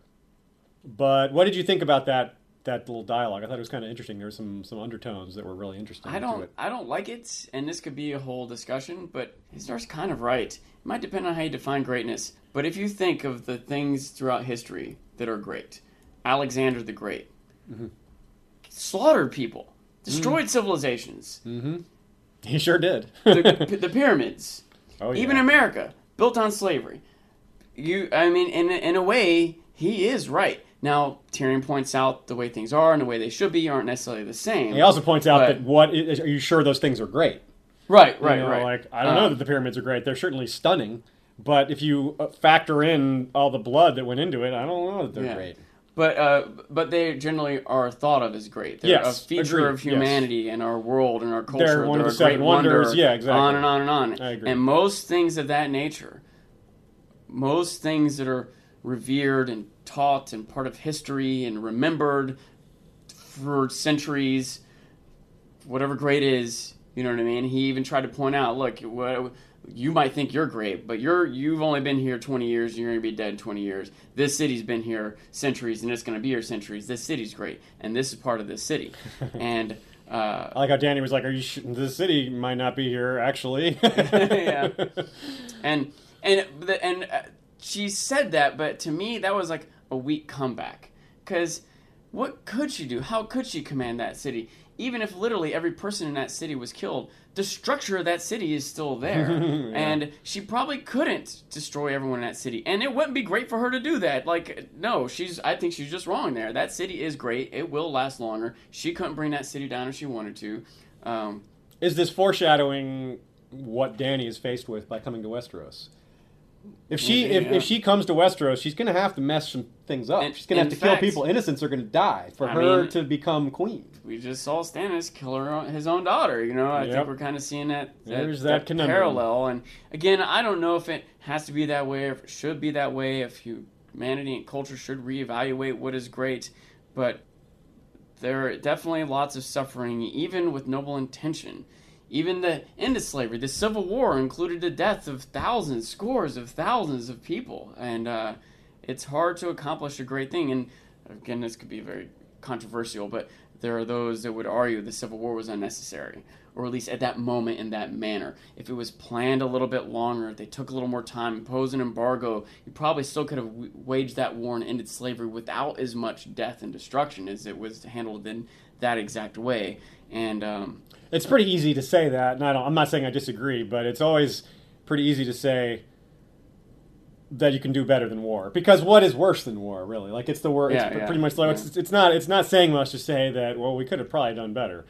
Yeah, so I agree. I do agree with that. It's like, well, war is the worst possible result. So if we didn't go to war, then we probably did better. Yeah. But if things could have been really bad, but if we didn't go to war and maintained a slave state, well, then I'm not sure if we're doing better. But what if we don't go to war and kill 100,000 people and maintain a slave state for 1 day, 1 year, 10 years, 1 generation? When does the war become worth it? I don't know. That's a really good question, and that shows the difficulty of making these decisions in the real world. It's harder in this fantasy environment. Let's go back to Stannis for a minute. This is a point that I had in my notes that we kind of skipped over, but this is a good part to talk about it. R'hllor could be real. Melisandre could be right. She could be like, look, this is the only way we're going to survive. You have to kill your daughter. That's it. That's the only option we have. What if she's right? It's like, it's actually possible that she's right. It doesn't mean we should be any less disgusted. Because we still have our reaction to it is very human. We're like, this young girl is screaming. So yeah, it was horrible. But putting ourselves in the story, this is a world where gods might be real. And magic is definitely real. The supernatural is absolutely real. In our world, we don't have that concept. The concept of killing a child to prevent civil war isn't a reality in this world anymore. It used to be. Yeah, that's true, yeah. It used to be in medieval time when monarchical societies were all over the place. Literally, the existence of a young child, as innocent as possible, could cause civil war. Not directly, but in a way that anyone would be aware of. And that can be true here. Of course, Shireen is a total innocent. And I'm not saying that Stannis was right in burning her, but it's possible that Melisandre was right.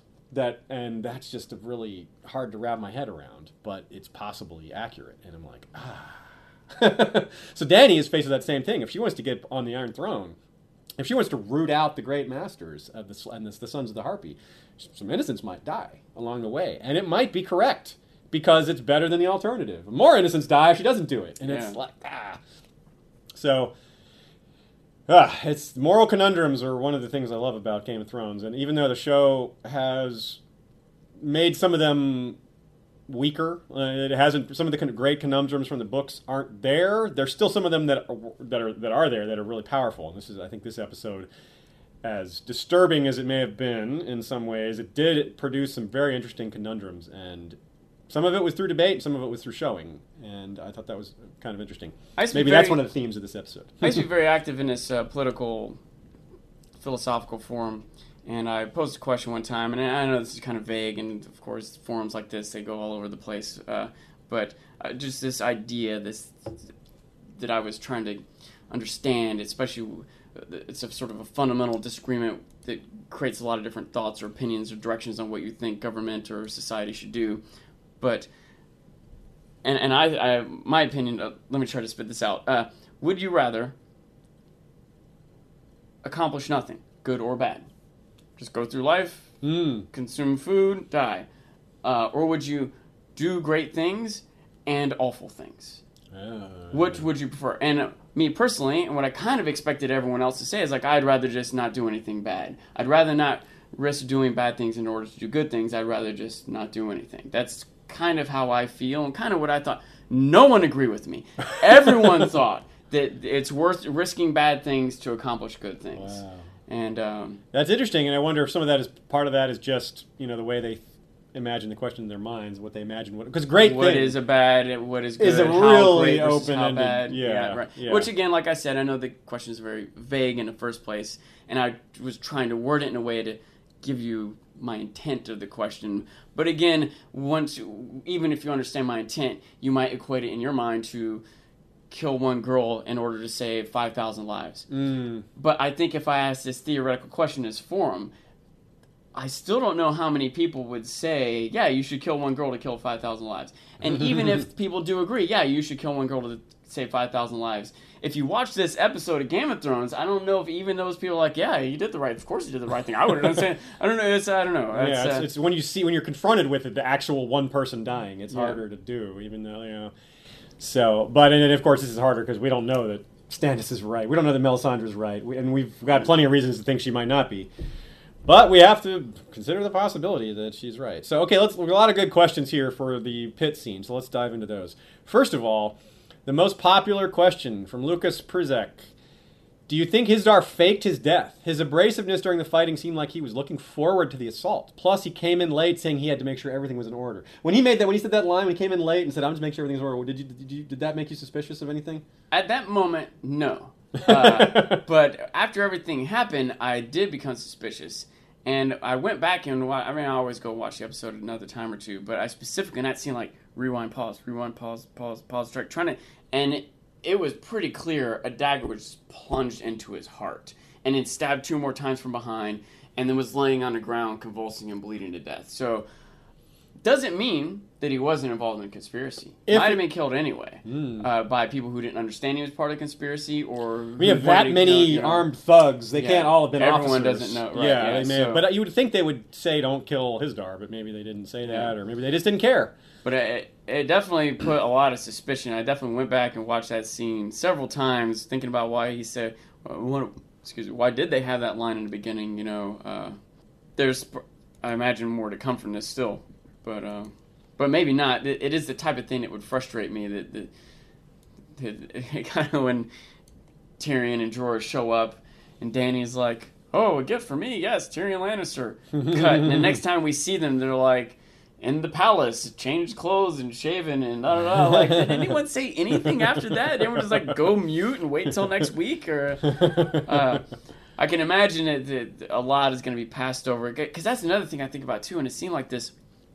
This is just devastating to society. Like, never mind the politics and the slavery and Dany and dragons. Let's just say somehow all that just doesn't matter, is blown over, whatever.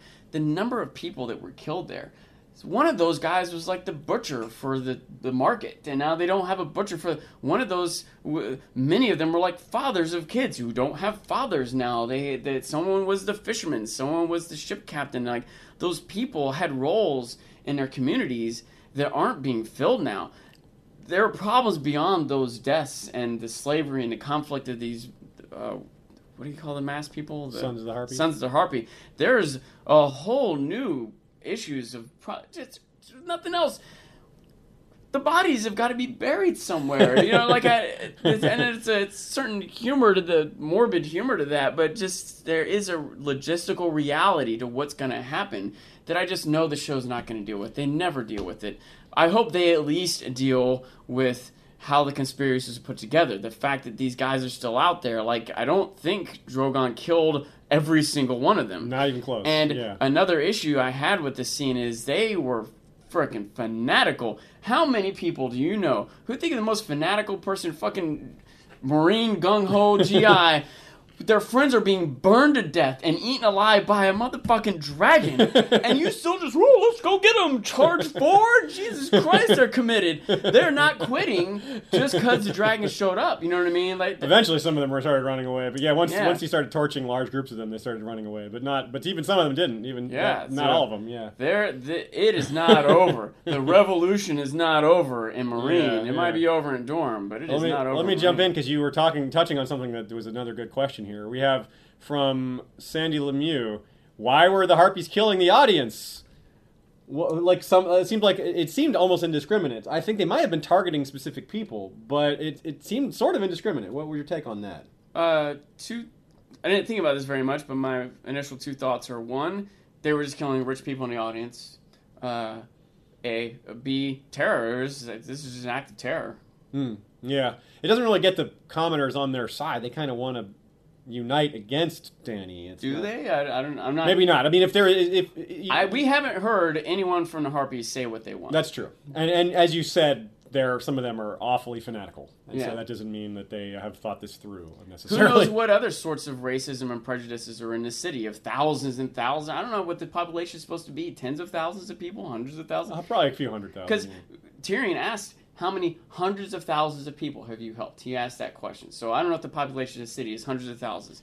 But in a city with a population of hundreds of thousands, there's going to be all sorts of reasons to kill someone, all sorts of prejudices of family feuds and class disparity and racism and religious conflicts and on and on. So another good question. That's a good answer there, Sean. I'm reminded of this scene in The Life of Brian.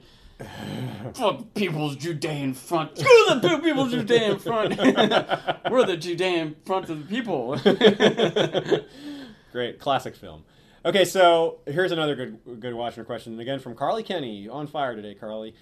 Jorah touched Dany. Do you think she is safe from grayscale? Jorah was bleeding. He at least touched her with his other hand, his non-grayscale hand. I once again just wasn't thinking about it at all. I just keep forgetting to even consider it until it's brought to my attention. And it wasn't brought to my attention that whole episode. That question just now is the first time I remember. Oh yeah, I forgot about that. Who else did Jorah touch? I almost want to watch the scene again thinking about that.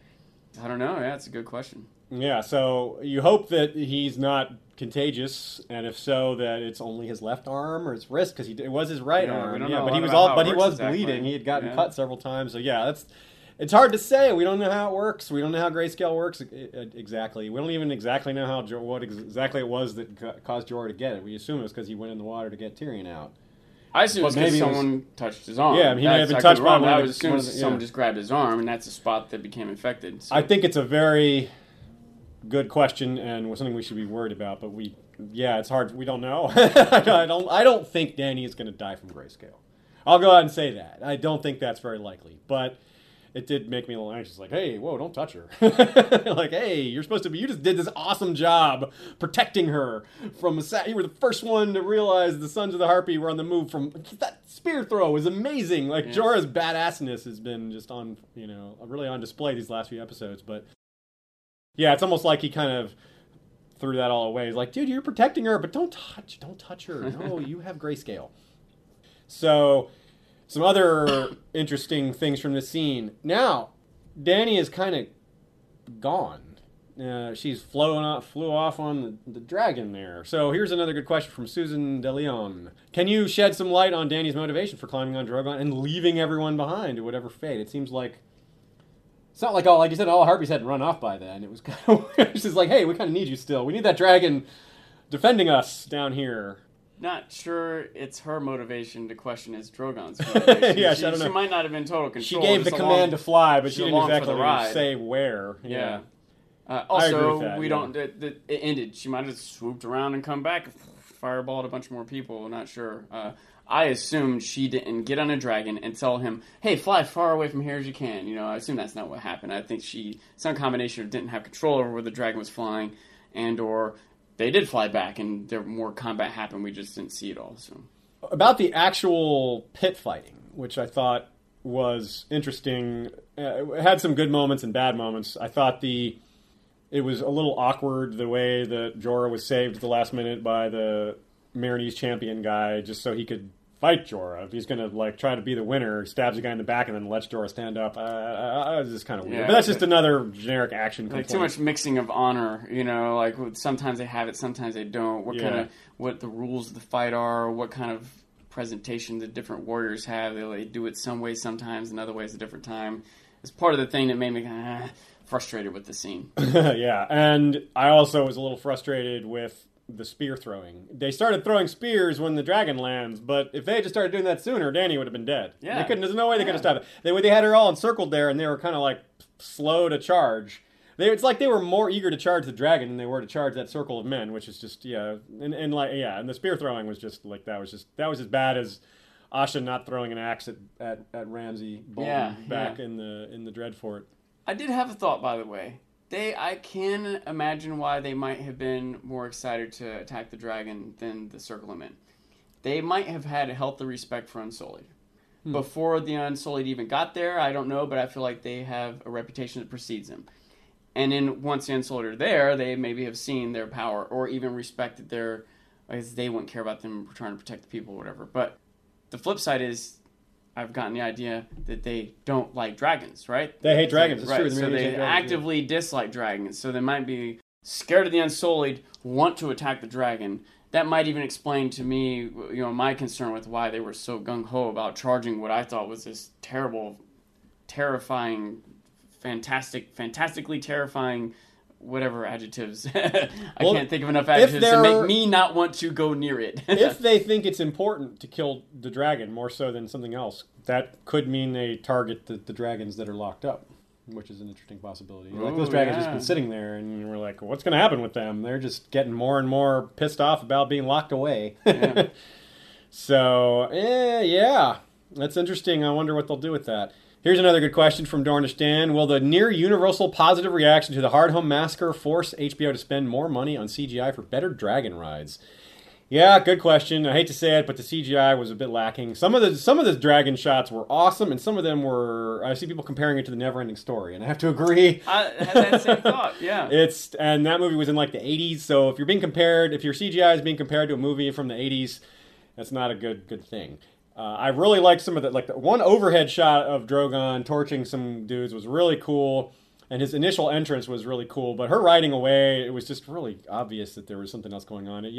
I think that maybe they wasted money on some things, and maybe should have spent more money on this. Hopefully they don't. Hopefully they maybe manage the money a little better. But I don't know. Maybe that's kind of getting out of range for what I'm comfortable being sure of. I don't know how expensive I know it's expensive, but I don't know how expensive. It's the decision is a little too nebulous for me to penetrate. I can imagine something like they have to get a contract with a company or hire people to do it, and for this season they just had a few scenes, and so they had minimal. But next season he might be there over and over again with all kinds of scenes and battles and so on, so they might go more all out. That might be part of the budget for next season. It wasn't really for this season. I would rather them spend more money on a whole nother episode than better CGI per episode. I can see how bad CGI can kind of take people out of it, and how the dragon is a big feature and excitement for the show, but I'm okay with it. I had a moment of, like I said, feeling like it's kind of like Neverending Story, the view of her from behind coming, but I was not nearly as upset. I'd rather them hire a better choreographer for the fights. Or a better screen editor, or what do you go to, a script doctor or whatever, you know what I mean? I just think that, I will say, I was so frustrated with how the battle, if you will, progressed. Like, time and time again, I feel like, wait, no, that doesn't make sense. Wait, no, that doesn't make sense. Like, they went down that corridor, it was like a dead end. You're like, wait, the other side. So they go out into the open to run across this battle scene to get to an exit on the other side, and it turns out a bunch of bad guys are pouring in through that exit too. I can imagine like being afraid of being trapped in that corridor, but I feel like in that corridor, you can't get surrounded. You have a bunch of guys with spears and shields standing at the front of the corridor, and Danny's safe behind you. Yeah. It doesn't matter if there's 10 or 100 guys outside that corridor, you can't get surrounded. But then they run out in the open and get completely surrounded. And so then once they're surrounded, the bad guys have them surrounded and one at a time style. One guy runs in and gets killed, and one guy runs in. Why don't all of you throw spears at once? They switched to an Asian martial arts film. Yeah. Where everyone at the famous one at a time fighting style, where the good guy gets to fight every single bad guy one at a time. Yeah, it was a little like that. They got a lot of good imagery out of it, and the gist of the scene at the end of it was brought across.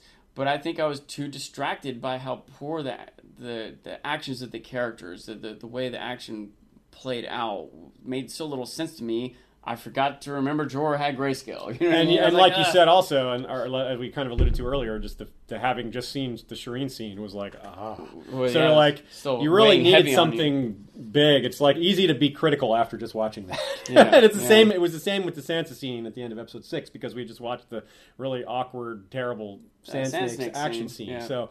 Yeah, those things. It does sometimes. The badness or things we don't like about one scene bleeds into another, and it affects how we view the next scene. It's just a matter of what order they put things in. Patreon supporter Warzip suggests that they could have used less money having the Harpy come down. That was a big expense on CGI that was kind of unnecessary. But I kind of agree with that. But it was at least episode 1. It was one of the first things we see this season, and I guess they want to start things off with a bang or with a boom with a big giant bronze statue coming down. So yeah, I do agree that the money would be better spent on the dragon CGI, but I don't think it was a mistake necessarily for them to do something exciting at the beginning of the season either. So a little of both, we'll say.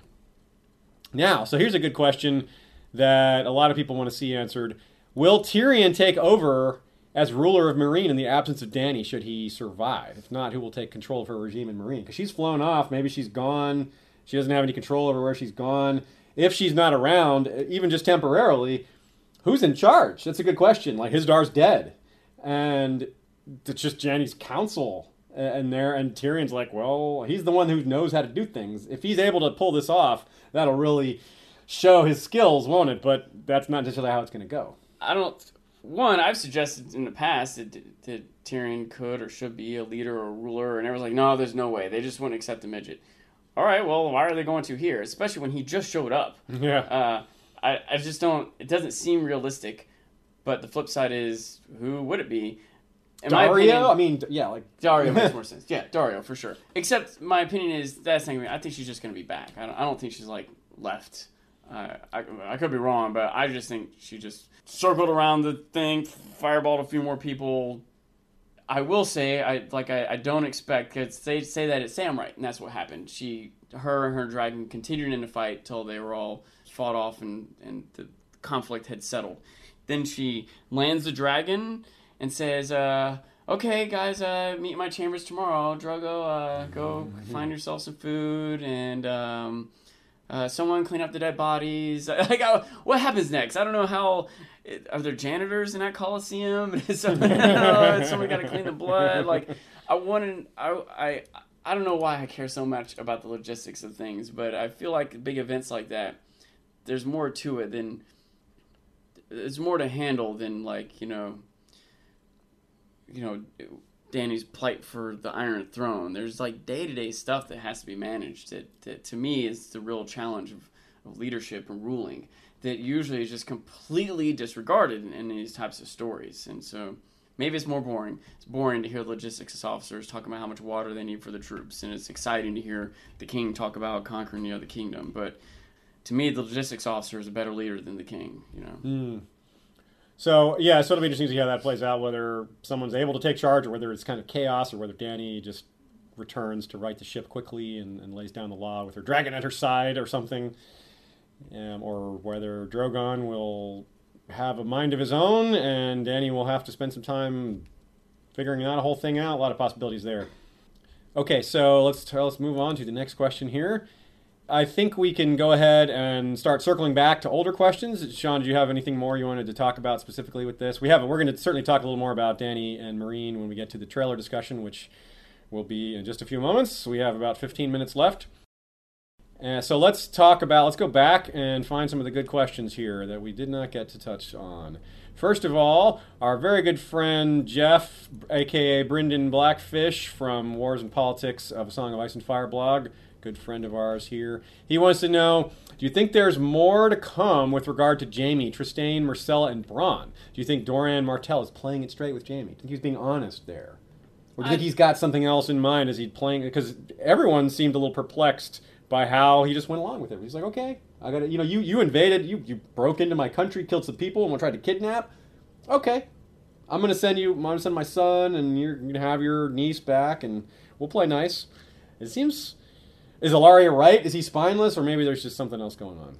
I don't think he's spineless. I think it's the same thing as Jon talking to Tormund. I think that's the actual brave thing to do. Like, he's inviting assassins. He's upsetting his own family to do the long-term, big picture, correct thing for his family and his country.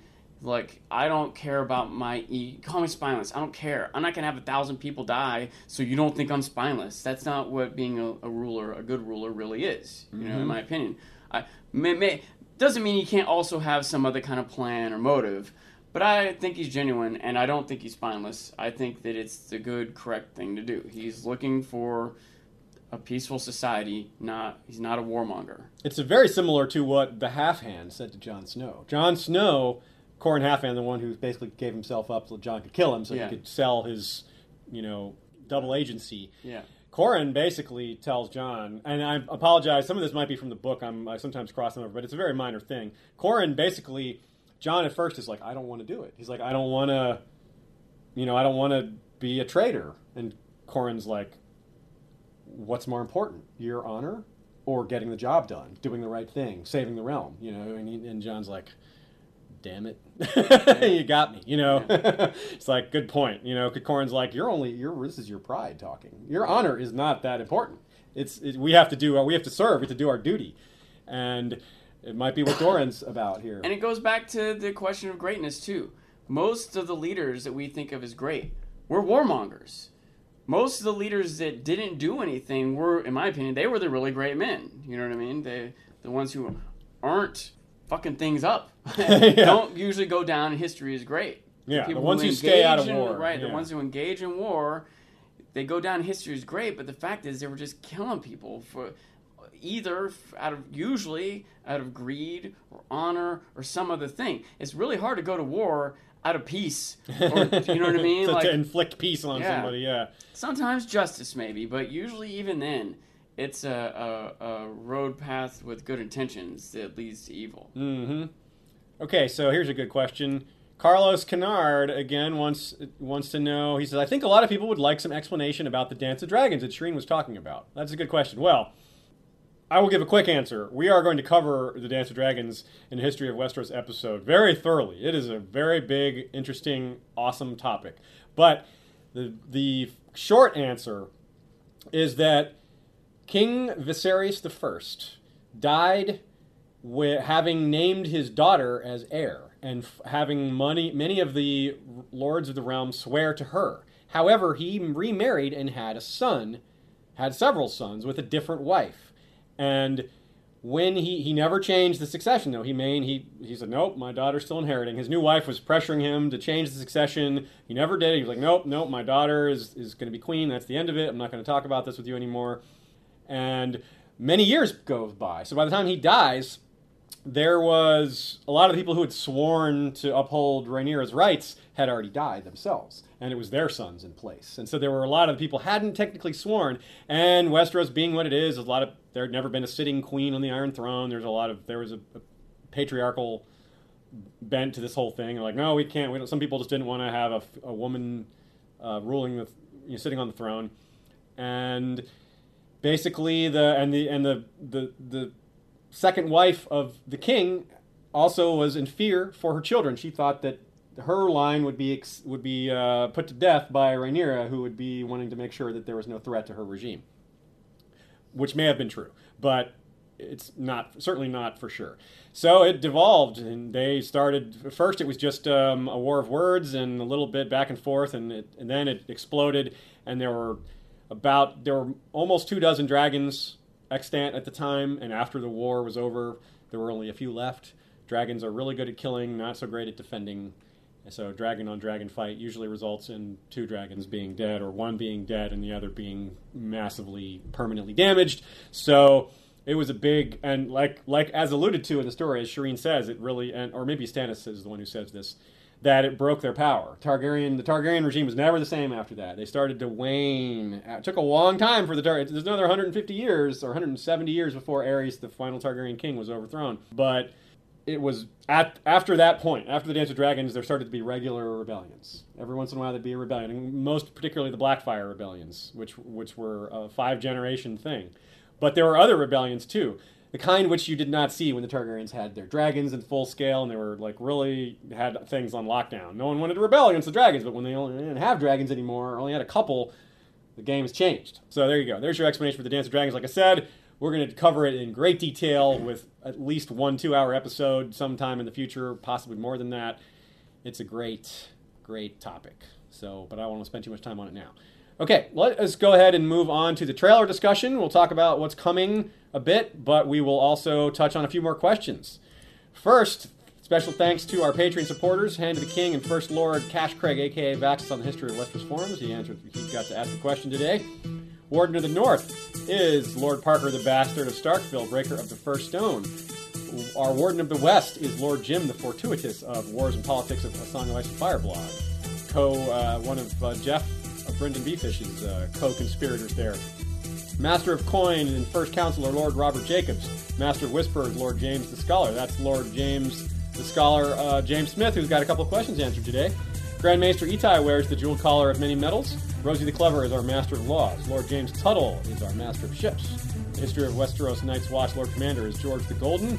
History of Westeros Kingsguard is commanded by Lord Commander Shepard. Sir Troy the Steady swings the Valyrian steel blade Fate as the History of Westeros' King Justice. Lady Darliz of Castle Naki is the Alpha Patron. Lord Nathan of the Fire Fort. Dan of the Red Mountains, Lord of the Great Bell, and Breaker of the Second Stone. And Lady April Lauren Board Stark is currently constructing her castle. Those are the Lords of the Realm providing support and advice to History of Westeros. By the way, a reminder that this week's Book to Show episode, if you follow both our show reviews and our Book to Show episodes, will also be live at 4 o'clock Eastern Daylight Time on Wednesday. And we will be doing, as I said at the start of this episode, since this has gone well, we have, I've enjoyed how the Q&A feature works, so we're going to do this again next week. Stay tuned for what time it'll be, but it should be around the same time. So hopefully you guys can join us again next week. So if you don't want to be spoiled by the trailer discussion, time to sign off. If not, onward. Trailer discussion. Some plots we may have seen the last of. We may be done with Dorne. We may be done with Littlefinger for the year. Yeah. For example, maybe a few other examples. No sign of expect and hope to get at least touched on Littlefinger and Olenna back in King's Landing. Yeah, that's maybe true. Not. There's not much time, but I hope we at least get a scene or two. We didn't get much from the wall this past episode, but we did get 2 scenes. We got at least 2 minutes worth of okay, this is where things are at. I agree.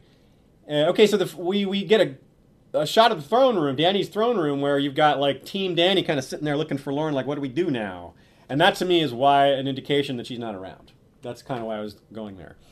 And I think we have a clue in the trailer also about where she went, because that's not actually the first scene we see. The first scene it looks like is that throne room, but actually the first scene we see is a really, really brief glimpse of a grassy mountain with some water visible in the back. And when I freeze framed it to get a look at it, I could see a person on top of the mountain to the left, very, very far away. So I think what we're looking at is Valyria, and I think that's where Drogon went back to Valyria, where Jorah and Tyrion saw him. I think that's where she where he carried her off to. That is not a book spoiler, by the way. I'm just guessing based on the trailer. So that means our theories about what might be Tyrion and other things should be taken more seriously, I suspect, because that it does look like Dany won't be around. So and it does make sense that Drogon will go there. I mean, that's where he was seen. That maybe he's made kind of a home there. It's not really clear. But the next thing in the trailer, really big moment. This Melisandre basically saying it worked. The storm cleared up. She's seeing icicles dripping, and Stannis and his men are all pulling their swords out, and Stannis says the siege begins at sunrise. So I guess he didn't have major morale problems. I guess the men are still, maybe some of them left, but he still has enough to go forward. Of course, Stannis might go forward if it was just him. Yeah. As hell-bent as he is on doing this. But does that to you mean that R'hllor is real, or is this just possibly just a weather coincidence, or Melisandre has... what do you think about that? I don't know. I think that it's. I think you need more than the weather clearing up for it to have worked. I think all the stuff I said before. I think if the weather clears up and Davos comes back with an army and they conquer Winterfell, that still doesn't mean it worked. That's still not justification. That still isn't good enough. Carly Kenny wants to know, what will the sacrifice of Shireen do? Well, this maybe is what it did. It might have cleared up the weather. It might have done nothing at all. It might have just been a horrible spectacle for us all to, cry ourselves to sleep over. So, but it might have worked. It might have been it might have saved Stannis and his army. I hate to admit that possibility, but there we are. This is a fantasy world with supernatural. So... Watchiner Simon Muir points out that how Stannis dealt with the guards was kind of similar to how Robb dealt with the Karstark soldiers. The one who just watched. He says, I was just a watcher. I just watched this thing go down. Because Karstark ordered some of his men to help him. He still had him executed. Yeah. So that's a good point. It just kind of sometimes it just goes to show how being born a commoner is perilous in Westeros, because you can do your duty and be put to death for doing the right thing. You said you have to follow your lord. Always follow your lord. Follow your lord. Your lord orders you to do something treasonous in the eyes of another lord.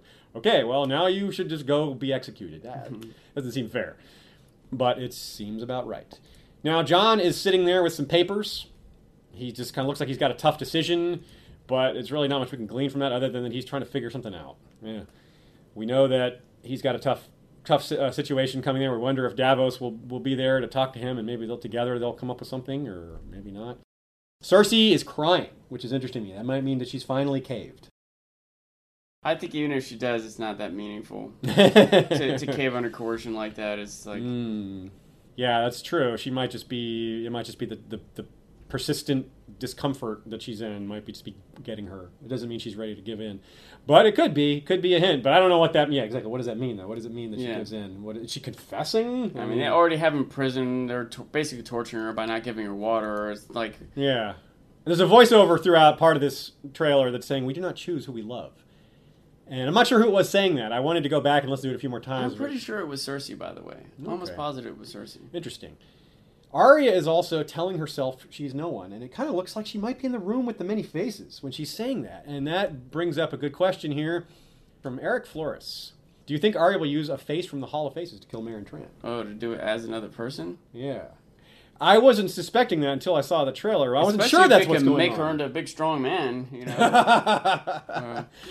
Well, yeah, if that's possible, then she should do that all the time. She'd never take that face off. Well, she doesn't have to be a man, but being big and strong is useful. It was a thing I wondered about, whether or not it's reasonable for him to recognize her. I thought about that, and I couldn't decide. Enough times passed, she's grown, she's been presented differently. Her hair is different. You wouldn't have seen her that many times. But I think they were trying to make it look like that. Like they were like getting us anxious, like, oh, is he going to recognize her? But then he clearly didn't. He probably was just kind of looking around at everyone. We just zero in a moment where he's supposed to be a bodyguard type. Exactly. He doesn't look at a little girl as a threat. We already see what he thinks of little girls in general.